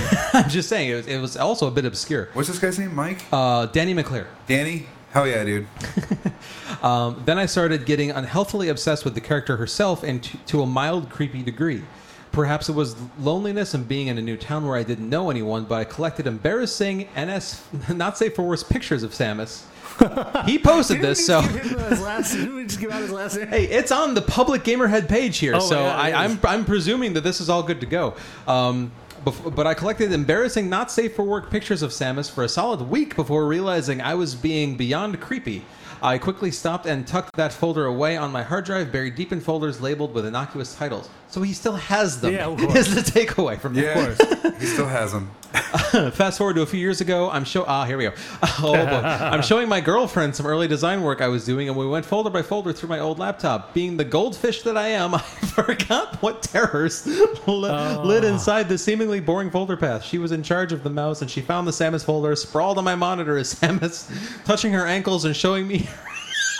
I should have read this ahead of time. And showing me her plump morph balls. That's what it says. Oh, man. Needless to say, I got a lot of strange looks and questions from my girlfriend, but she's still with me today despite that incident, and she's a much better... Okay. And she's a much better lay than my left hand with a Varia suit drawn on in marker. Danny, I feel like that was an overshare, but thank you nonetheless. God, I had something to say, but then you started talking about the Samus folder. I lost it. Yeah, It's gone. but hey, dude, that pinball game is fantastic. You're very right about I that. was gonna say before the whole Samus folder thing, I was gonna say like, oh yeah, that's just being a geek. Like you're a Samus geek. It's not like you hate all other space bounty hunters. You know, like you just prefer like Samus. Fuck and then, Dengar. And then yeah, but I don't know if what's the name. I don't know if Lobo would look that good in that pose. Yeah, his morph balls just quite aren't that. Well, they're different. First of all, morph coin purse. Oh man. So, so those are the only responses we got to the question directly, except for Songbird's email, which I'll get to in a second. But hey, it's your magical time traveling editor, Technotronicorn here. I do answer Danny's question about how I became a brony, but considering its total lack of relevance to the rest of the podcast, I moved it to the end after the outro music. So if you're interested in that, you can find that there. Otherwise, here's the rest of the episode. Okay, and then of course, just like every week, our fourth host of the show, Songbird, writes in and says, Dear Technotronicorn, Adam and Joel. I'm going to assume that the L is a... Yeah. That's Your okay. name's Joel now. You'd be absolutely shocked how often I say that to people. I say my name's Joe. They go, oh hey, so Joel or Jim or James or any other J name, and I go like, no, it's Joe, and like, okay, it's cool. So and then they'll say a different J name. So yeah. Okay. Well, so in Songbird, you're in company in that. I probably mispronounced it last week or something. That's probably my fault. So she says, I think the title of the term should be changed because it's gotten to the point that it's used incorrectly, pretty much like we've agreed. Mm-hmm. One can technically be a fanboy/girl, but it doesn't necessarily mean you're also a blind follower or a jerk to everything that's not a part of your group. It's actually kind of inspiring when I see how dedicated fans can be, but when that passion becomes poisonous is when the sweetness loses its flavor. Pretty much agrees with everything we've said, so absolutely. So then she has some bonus questions for us. I mentioned off air before, so I'll just re-mention that Songbird always writes in with some additional questions for us to answer. So first of all, have you guys looked up or shown interest in fan fictions or fan art, and what are your overall feelings with anything that you've come across? I love fan art. Okay. So fan fiction, I'm a big fan of canonical things. Okay, and yeah. like I love Star Wars and that. So it was like, as far as fan fiction, it's a little bit harder for me to read that. It's not that I don't like it or don't accept it. It's just that it's hard for me to read, to put my time towards. Sure. But fan art is easy. That you just Google it and it comes up. Yeah. You can Google the other stuff too, but you have to read, and I'm lazy. But no, I've done recently look up art for like we play Magic the Gathering weekly, and I play a Sliver deck. Sliver's a hive mind creature. Anyway, I looked up Sliver fan art, and just the amount of fan art is insane. And it's gorgeous, and some of it's better than what's on the cards. Yeah, I mean, to a degree. I mean, don't get me wrong. What's on the cards amazing. Right.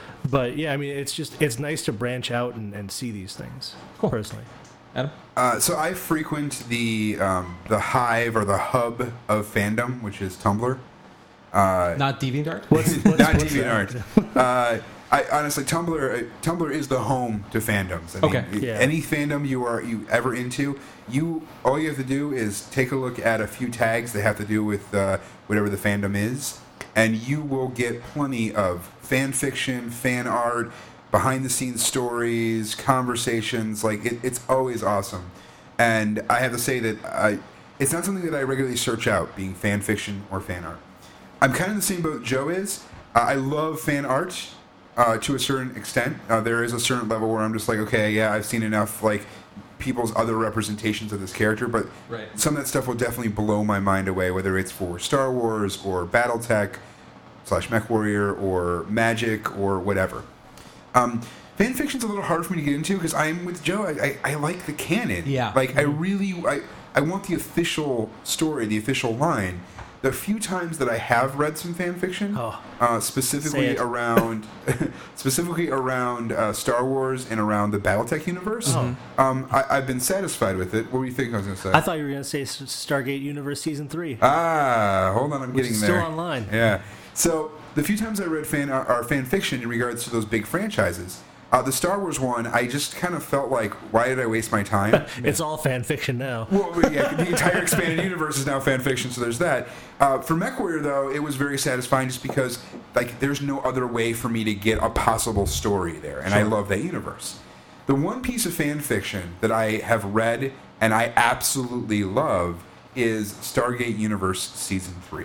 Which is a show that only ran for 2 seasons. It's a show that ran for 2 seasons. And one of the writers? One of the original writers of the show decided that he was going to write the 3rd season that they had already plotted out the plan for. So he wrote the scripts for a bunch of episodes for season 3, and that felt awesome to read. Because that's as canon as you're going to get. It's as close to canon as you could possibly have. Right. It was a writer from the staff continuing where the show literally left off. And they had already agreed on essentially where the story was going to go. Yeah, the outline of the season had already been agreed upon and just never got created. I'm curious, is it written like a script or is it written like a novelization? It's written like a script. Yeah. Oh, okay. It's like you're reading the scripts online. Oh, okay. So you can see like stage directions in a way. Okay. Interesting. The writer has a weird affiliation for Microsoft, so like Microsoft products show up a bunch in there, which is a little strange. He pulls a Surface out. How did you get that? No. But Stargate Universe Joe and I have talked about this many times on What the Grok, but the Stargate Universe is one of the best sci-fi television shows that's ever been made, whether you like the Stargate world or not. Okay. It's just really well done. And when it went away, both of us cried. Were pretty pissed off that it was gone. So to have somebody continue it in that way was awesome. So that's my answer. Cool. I'm with you guys. But it's not so much that. It's when it comes to fan fiction, it's very much that I do like canon, but my problem is that I just have a horrible memory. and you can't remember what's canon and what's not. Wait, what's the question again?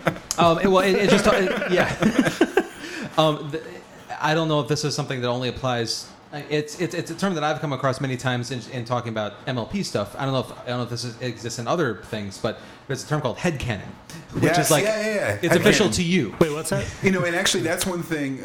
Once again, Tumblr. If you're not on Tumblr, like this isn't an advertisement for Tumblr. But seriously, if you have fandoms, go there and follow your fandoms. Okay.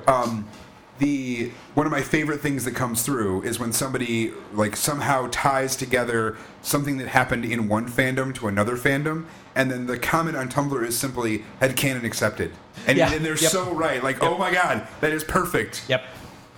Exactly. So and that's sort of my problem, but unintentionally. Yeah, right. Because I'll read fan fiction, and then it's just like. Because with various things, it's like there's the canon, and then there's B canon, which is like comics and like other things that are like, I mean, they're like put out by the studio and they're officially licensed, but they'll never be referenced in the main canon. That's why it's hard for the most part. That's why it got harder for me to read comic books. Actually, is because there's so many different kinds of X-Men and it's actually the thing that that's the reason I only read like maybe 4 comic books. Well, like Guardians, I tried to read Guardians after I saw the movie. I tried to go back and read it and stuff like that. And it's hard. It's really hard to get a lot of them digitally. You got to do the new one and it's hard to kind of keep all the threads separate. Exactly. But sorry, to cut you off. No, you're fine. But again, like you guys said, fan art, especially like the fan art that I love the most is stuff where they like cross cross properties. And do it really well. Yes, the of course. example that you have of Starscream or Soundwave and DJ Pony, like that's great fan art for both genres. Yeah. So absolutely. She then asks, one of the ways fans honor their idols is by creating an appetizing dish. Note, not the plate, but the food. So what would you guys whip up? So what dish would you make to honor some of the things that you idolize? Oh. Fish fingers and custard? So, come again? Yeah, no, that's There's a reference I missed there, I think. That's a Doctor Who reference. Watch Doctor Who. No. A food that I would make to honor, if I was having a whatever fandom theme party, what would I make? Right. I would say that if I had to devise a dish to celebrate a fandom of mine, and it was going to be video game related, keeping with the theme of the show, I would go with something themed after Left 4 Dead 2. Okay. And I would do like a green meat and mash stew. Okay. Like when you shoot the blobs and they explode and there's like that green smoke that fills the air and it's all like gooey insides. I totally make a stew. So it'd be like a goulash almost. Yeah, like a stew that is reminiscent of totally the inside guts of one of the bloaters. Okay. All right, I'll accept that.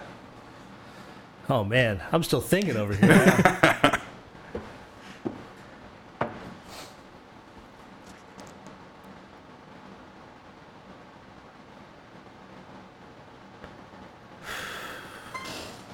I'm gonna take somewhat of an easy way out here and just say I'm and also this is for Goat since he's not here. I'm not. I am a fan of Samus. I'm not the biggest Metroid player in the world, but I do like Samus. Wait, And, was that commenter from earlier a real person, or was that you? Just No, he's definitely a real person. I promise you. it is named Charlie. But we won't believe you until you're both on the same podcast at the same time. Oh, damn it! It's like All right. Clark Kent and Superman. Okay, all right, fine.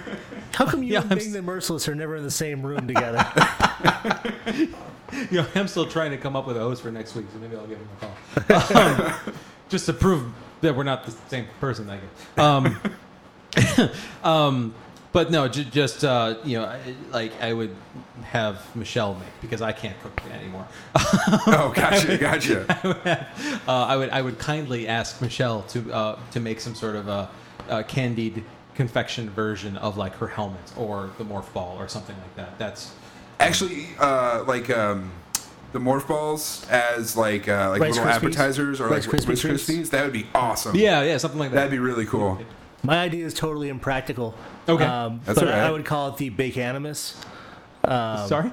Bake Animus, the thing from Assassin's Creed? Oh, The yeah. Animus? Okay. Well, this is called the Bake Animus. It's bacon on like a thing that you shoot out like the blade. And as you shoot out, It's a hidden bacon blade? It's a hidden bacon blade. You shoot it out, and then you eat the bacon, and then you retract it, and it retrieves another piece of bacon from what I can only imagine would be like a More of a cartridge. Pez dispenser than a hidden blade. I love Pez. Leave me alone. I love that, Joe. The hidden bacon blade. Hidden bacon blade. This is the great. Bake Animus. Patent pending, copyright. Right.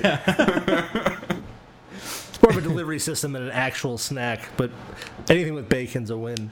One more question from Songbird. Yet another way to prove to the world that you're a big fan of something is to get a tattoo of it. If you had to get one of what you're currently big into, what would it be and where would it go? Ooh.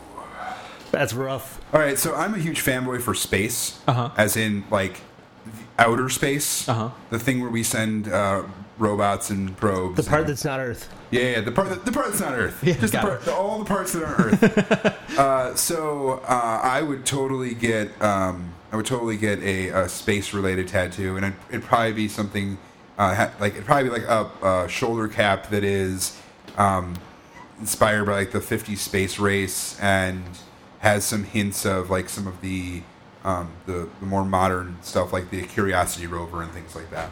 So I would totally do that. Just yesterday, I saw a picture of a guy with a sleeve that's like all that it's like all like a starscape. It had like nebulas and That's awesome. stars and planets, and it was beautiful. So, Yeah, yeah. I would totally. Sounds do like that. you would appreciate that. I definitely would. This is rough because I already have a tattoo of the thing that I'm really into. What's that? On my arms, on my biceps, I have. I've it's kind of a mashup of things I'm into. For a while, I was sketching designs, like so. I got that going on the arms, and then also I've always been into Star Wars, and I've gotten into. I was big into Zen type, like Zen literature, Zen stuff. Okay. So I got a tattoo. I had the design tattooed on my arm, each arm, 2 designs, and then flanking those designs, I have text in. I have a Zen type text in the Star Wars script. So let's see. What would I do? I should have been thinking my answer this whole time. You would have someone design a cutie mark all your own. That has been on my mind for quite some time. As a matter of fact. You should totally do that. Wait, what? What's this? So each of the ponies, the symbol that they have on their flanks, Oh. it's called a cutie mark. Gotcha. That's easy. It represents their special talent, Yeah. And so like I've been considering for some time getting like a circuit chip. Yeah, I would say circuit or board. or something like that. Something just generic technology on there. But You should have someone like literally make one, like design one to look like theirs that encompasses who you are as a person. that's been on my mind. So That would be cool. I'm glad that this idea is seconded. I've also been considering getting the main 6 cutie marks as like an under wrist on each side. Yeah. Just as like a reminder, Yeah. as, Never like, forget. Yeah. Like what? Like anytime I ever get upset, it's like, what would a pony do? Which one? Yeah. So thank you, Sonberg, for the email. We appreciate it as always. So before we go, of course, we've got a voicemail in from our wandering barnyard animal. Let's see what Goat has been up to. Hey, boys and girls, maybe. Do you have any girls on this week? Not sure. Well, I don't know. Anyways, it's Goat Remote, weekly thing, kind of thing. Another day off out in, this stop in Pittsburgh for a long trek to Grand Rapids, Michigan, which is going to suck. Thought I was done with snow, but apparently not. Everything's going great out here. Been, doing my thing and all that. You always sound so tired on these. I'm on the road, so, that's a thing. You did mention I was tired last week. I had just woken up. And then again this week. So I'm much alive and not dying, as Charlie thought I was. So, yeah, we got, 2 weeks left, and you guys will have me back in person. I don't know if that's a good thing or a bad thing. Good thing. We'll find out. Talk to you guys next week. Thanks, Go, for checking in. We appreciate it. And yes, it is a good thing to know that you are still alive and well. And yes, it is a good thing that you'll be coming back. I need help. Charlie's tired of having these scrubs on the show. No, not at all. We've been wanting to have you guys on for a while. We've generally talked about it for a while. Oh, cool. And hopefully we can return the favor. Yeah, man. We're actually going to ask you about that. Yeah, cool. We'll figure that out. But aside from that, we'll go ahead and close up the show here. So, Adam, is there anything that you'd like to plug? Anything you'd like our listeners to know about? Anything, anywhere you'd like to direct them? Yeah, absolutely. I'd like to direct your attention to the other best podcast made in the Fox Valley area that's available on iTunes, What the Grok. You can find us at whatthegrok.com. You can find us on Twitter at whatthegrok and on Tumblr at the same name. And you can search What the Grok with What the Grok with 2 T's. It's not What He Grok. Not What He Grok or Wah the Grok. It's What the Grok on Stitcher and on iTunes. That's GROK. GROK. And for the curious, because the name doesn't make it implicitly obvious, what do you guys talk about on What the Grok? What the Grok is a conversational podcast about pretty much all things geek and nerd culture. Okay. It's myself, Mr. Joe Moeller, and our friend Brian. We have guests. We have a 4th chair from time to time. Not all the time, but sometimes. And we talk about movies, mostly movies, video games. No, not video games. It's basically movies. what we're into. Yeah, what we're into at the time. So mostly it's movies, comics, television shows. We have gone on to games once in a while, but not usually. Usually around E3 time or something. Yeah, usually around major announcements. We'll talk about games a little bit. We'll talk about books. We'll talk about technology pretty regularly. It's like if you like to talk about technology or think about technology and other geek culture stuff, but you don't have anyone to talk to, well, then you can talk to us. And by talk to us, you can listen to us talk back at your radio. Yeah. If this is something you do with your friends regularly and you sit around, well, then you can listen to us sit around and do the same thing. Yeah, and if you comment on our posts and or write in with questions, we'll be glad to read them on the air. Yeah, absolutely. As I mentioned before, at What the Grok on Twitter and whatthegrok.com. Excellent. Joe, is there anything other than that you'd like to plug? Yeah, What the Grok is. That's it. That's kind of our passion project. So we do it as often as we can. It's not as good of a schedule yet as Gamerhead, but we're working on that. We're trying to hit our cadence. So yeah. It's hard to find time that works for everybody. That is the trick. Yeah. Yeah. It is. In fact, I'm not sure, Charlie, when this episode's going to go live. Typically, our episodes get recorded on Sunday, of course, edited on Monday, and then are hopefully usually up by Tuesday. This one may require some more editing than normal, so by Wednesday at the latest. But Gotcha.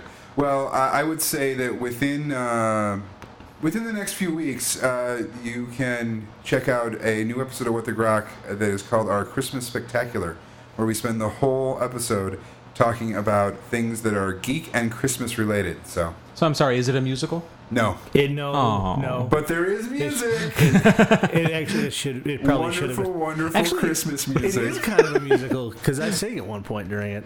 Joe does sing at one point. Oh, okay. I'm in then. Excellent.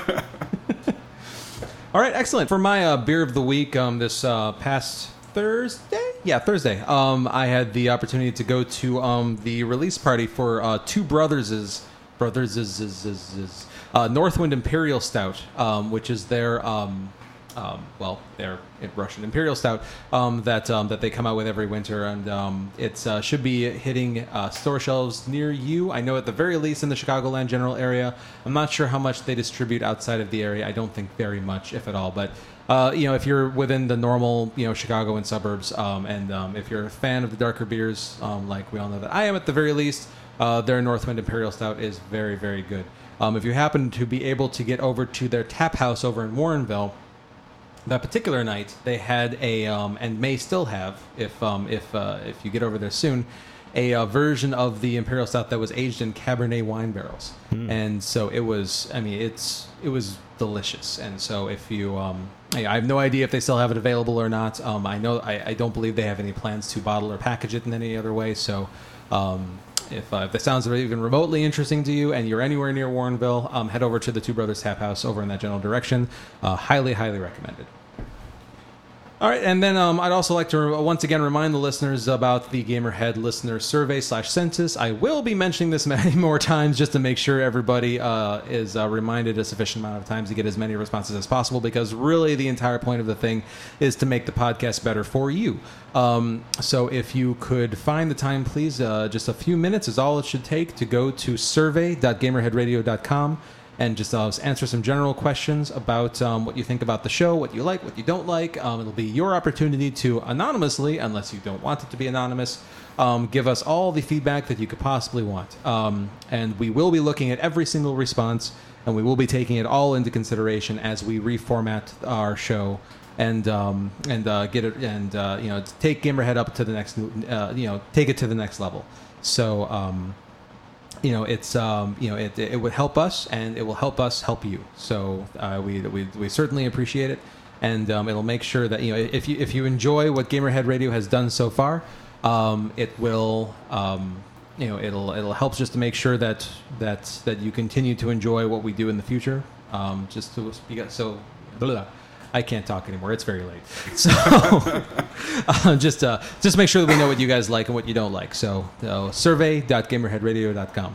Also, just wanted to mention that in 3 weeks, just like we did last year, our end of the year episode will be a culmination and a combination of clips.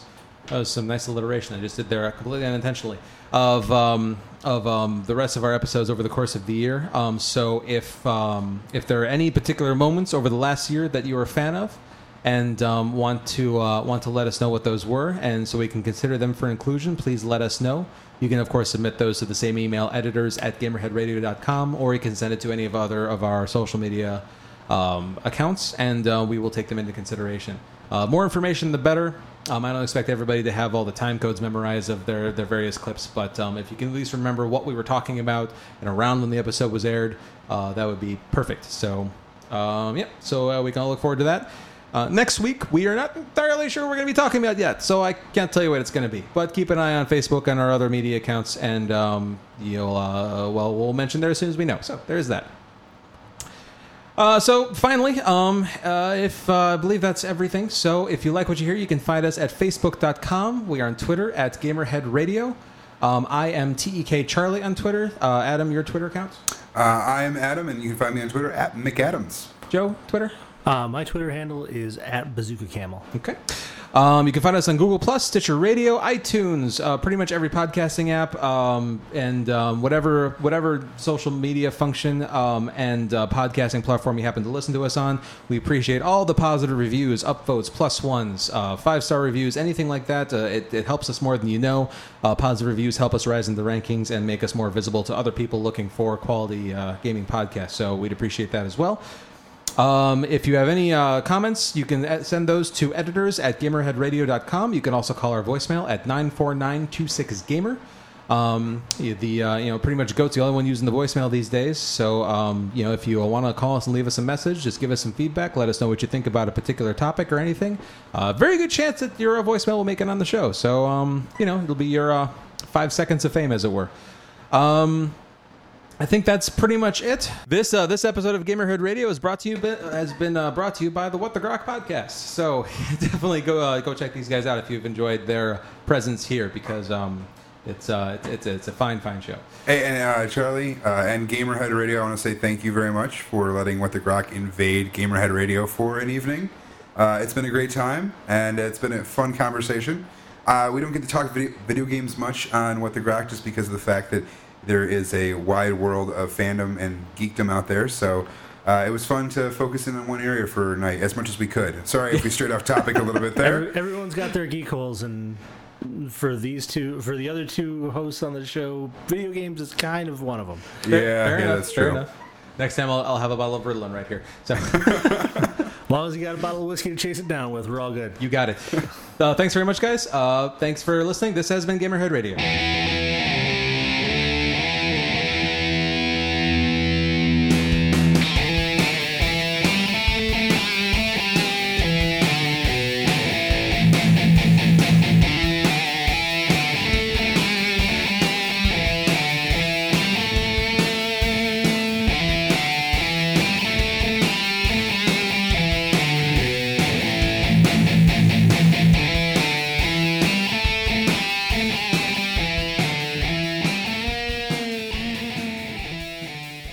Since he asked, and just because it's relevant, about how I got into ponies, I don't think I've ever addressed that before. So, I mean, he asked it. But it's completely irrelevant. But it's relevant from the point of being a fanboy. Sure. Because I am absolutely a pony fanboy, and in the non-asshole way, I like to think. The short answer is that when I got into MLP, the bronies were very much already a thing. And as I live on the internet, I became exposed to the term, and I became curious in it, and I said, okay, this has gotten way too much traction. I really want to see what this is about. This is after the Reddit wars and all that other stuff, and so, the 4chan wars, and I decided that I wanted to know what this was all about. And at this point, the first 2 seasons were on Netflix, and I watched the first one. And then I watched another one, and then I watched another one. Before I knew it, I had watched the entire first 2 seasons, and I was just hooked. So that's how I got into My Little Pony. So, were you a fan of Care Bears as a kid? I wouldn't say I was a fan. Because isn't MLP basically Care Bears with ponies? No. As far as like the what they're supposed to be. No, not at all. No, sorry. See, this just shows the level of what's the word I'm looking for? Unfamiliarness. That's the nicer way. That's what I was thinking. I was saying that's. You said it the nice way. I got two things in this, Charlie. Okay. One, I have a young daughter. And she really enjoys ponies. Okay. It doesn't matter what episode or anything because she's just over 1 year old, so she doesn't care what's on there. She just thinks that they're cool and neat, and she laughs at them. But you're a grown man. I am a huge fan of stories, and I'm a huge fan of television. And I get sucked into any story if it's in front of me, as long as it's well written and well acted. And I have to say that I have been thoroughly impressed with My Little Pony: Friendship is Magic. I feel like that the sentence structure of that comment was very carefully worded all the way through. It was very carefully worded. But yeah, that is a testimonial that I will accept. Seriously, it's very good. In fact, it's so good that right now I wish I could watch the 4th season, but it doesn't appear to be on Netflix from what I can tell, and it wasn't. Right now, it's not available on demand because, thanks to watching my daughter and having that on in the background, I have been able to watch almost every other episode, and I've been impressed. Can I ask you guys both a question? Yes. You guys ever watch Death Battle? Screw Attack's Death Battle on YouTube? Negative. No. Oh my God, that's all right. So what they do is they take 2 iconic characters Okay. and pit them against each other in a battle to the death. Oh, okay. They've done Batman versus Spider-Man. Did they do Batman versus Darth Vader? They did Batman versus Spider-Man. They did not do Batman versus Darth Who Vader. did? Someone just did Batman versus Darth Vader. Yeah. And it was really cool. It was really cool. That was very cool. I did see that. Yeah. But anyway, Impressive. they had one that was Starscream versus Rainbow Dash.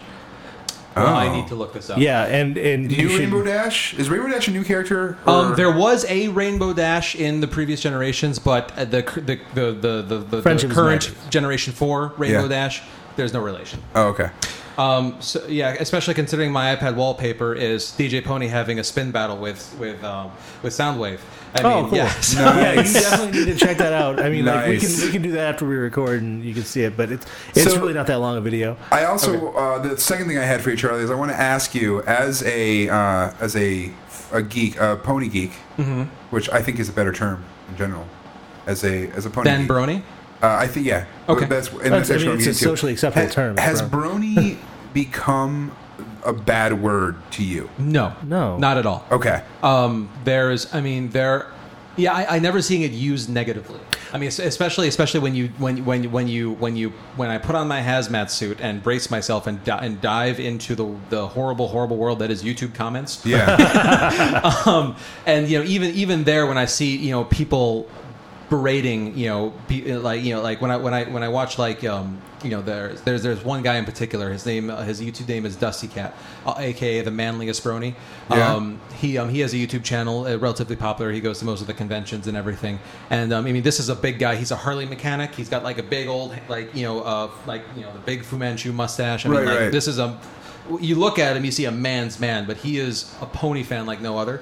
And he always has a ridiculous amount of disparaging comments on his YouTube videos, just because he attracts so much attention. Right, of course. But I never see the word brony being used in a negative context as like an insult. It's always Good. It's just a classification. I believe and we that's- have taken ownership of that. I've word. never seen it used in a negative context. Yeah. I've heard people say it in an ignorant context, like, "Ooh, a brony," like, "Oh, that's something I don't know about and am afraid of." Right, But like, right. I've never heard anybody go like, "Oh, you fucking brony." Yeah. Like, I've heard Joe brony. Like, But I have. And that's the reason You I'm have? asking is because I have heard people use the term brony derogatory about bronies. well, anything can be said in a derogatory. I know, term. and that's why I was Like asking the question: shellfish, is like- if you've had to experience that level of prejudice in any way, shape, or form? I mean, I haven't, but You're on the internet. Are you sure you haven't anybody go like? well, I also am not. Call I'm you I'm also predominantly a lurker in a lot of these situations. I don't get involved as much as sometimes I might like to, but this is we went to a pony convention recently. We went to Ponyville Cider Fest up in Milwaukee, back in it was the first weekend in November, if I remember. No, second weekend in November, and Michelle and I, relatively speaking, this is looking at things objectively. We look relatively, I guess.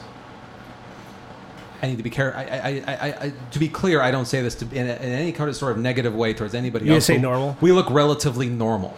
Compared to not like dressed up in in full garb. Yes, we work in costume, but You look plain.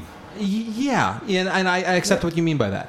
And so we, it's also we're older. It's like most bronies and people in the fandom are younger than us. There weren't a ton of people like in their 30s there. See, and that's interesting because I actually, for whatever reason, I assumed that the brony section of the My Little Pony fandom skewed towards that like late 20s to early 40s demographic. You know what it really is skewed towards, and the thing that I like about it the most is that like the whole idea. I'm probably going to make this like an after the episode thing because this has gone on longer than I expected. But Of course. yeah. But Who'd have thought that question would be the best question? the biggest thing about the pony show is just the whole idea of love and tolerance and acceptance. And so not all of course, but a lot of the people that are attracted to it are people that have a hard time fitting in. your typical social outcasts and things like that. Just because. When you're in that situation, I absolutely was in that situation in high school. I was not at the cool kids table. I was as far away from the cool kids table as you could possibly be. Yeah, I think all of us were in that boat. And it's to find something that is when how do I put this, when somebody becomes a fan of the show and they find somebody else that's a fan of the show, they can make relative assumptions that they are going to accept them. You're part of the same tribe. Yeah, but it's not even so much that you're part of the same tribe, because the people who are the show are like people that are fans of like sports are part of the same tribe. But there's a natural, almost assumed acceptance that's involved in people that say that they're fans of My Little Pony, because when you own that, and when you say like, I'm a fan of this show, you're almost always. It's almost a rule that you then adhere to the morals and kind of the rules of that world about love and acceptance and tolerance and everything, which you don't find in a lot of other things. And so, that tends to draw in people that are more introverted and have a hard time getting along with people and everything, because they have a very high confidence level that when they go to meetups or participate in message boards and everything, that you're going to be accepted by the other people there because they're predisposition to be that way. Yeah, this is the same effect. Like if you were to go to like a Chicago Blackhawks meetup, you would assume that everyone there would be Blackhawks fans and not fans of Detroit Red Wings. Yeah, but I think what Charlie's saying. No, because that's the. I'm saying, but it's the same thing, because that's the theme in the show. From what I understand, from what you just said, is love and acceptance and stuff like that. Like accepting people for who they are. And that people are into the show, number one, so they're not going to be like, oh, you like the show, ha ha ha. They're going to be like, oh, you like the show, me too, cool. Hey, what? And then because because of the theme of the show, you can generally understand, you glean what their personality is like. And right there, that's the key of it, is because when if I'm a Blackhawks fan and I meet another Blackhawks fan, they could be a-holes. Exactly. But it's like you can be from two completely different worlds, right? And but you don't have something in common. You have no matching value system, no matching personality traits, most likely. Exactly. You just happen to have one little thing in common. Yes. If the Blackhawks were about love and acceptance, but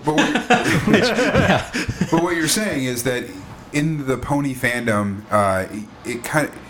the fandom one is the right size to support what you're talking about, which is everyone who's involved is cut from the same cloth, of the same mindset. Right. But then two, just because of the subject matter and because of how niche it is, it's almost forced that everybody that's involved shares that value system and that those traits.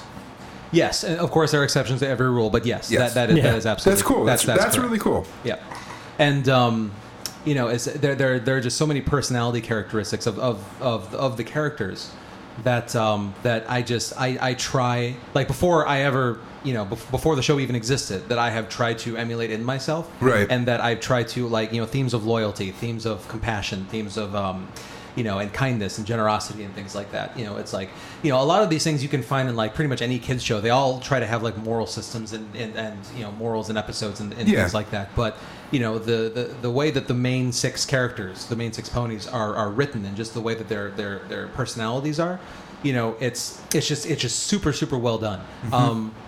I agree. The writing is fantastic in that show.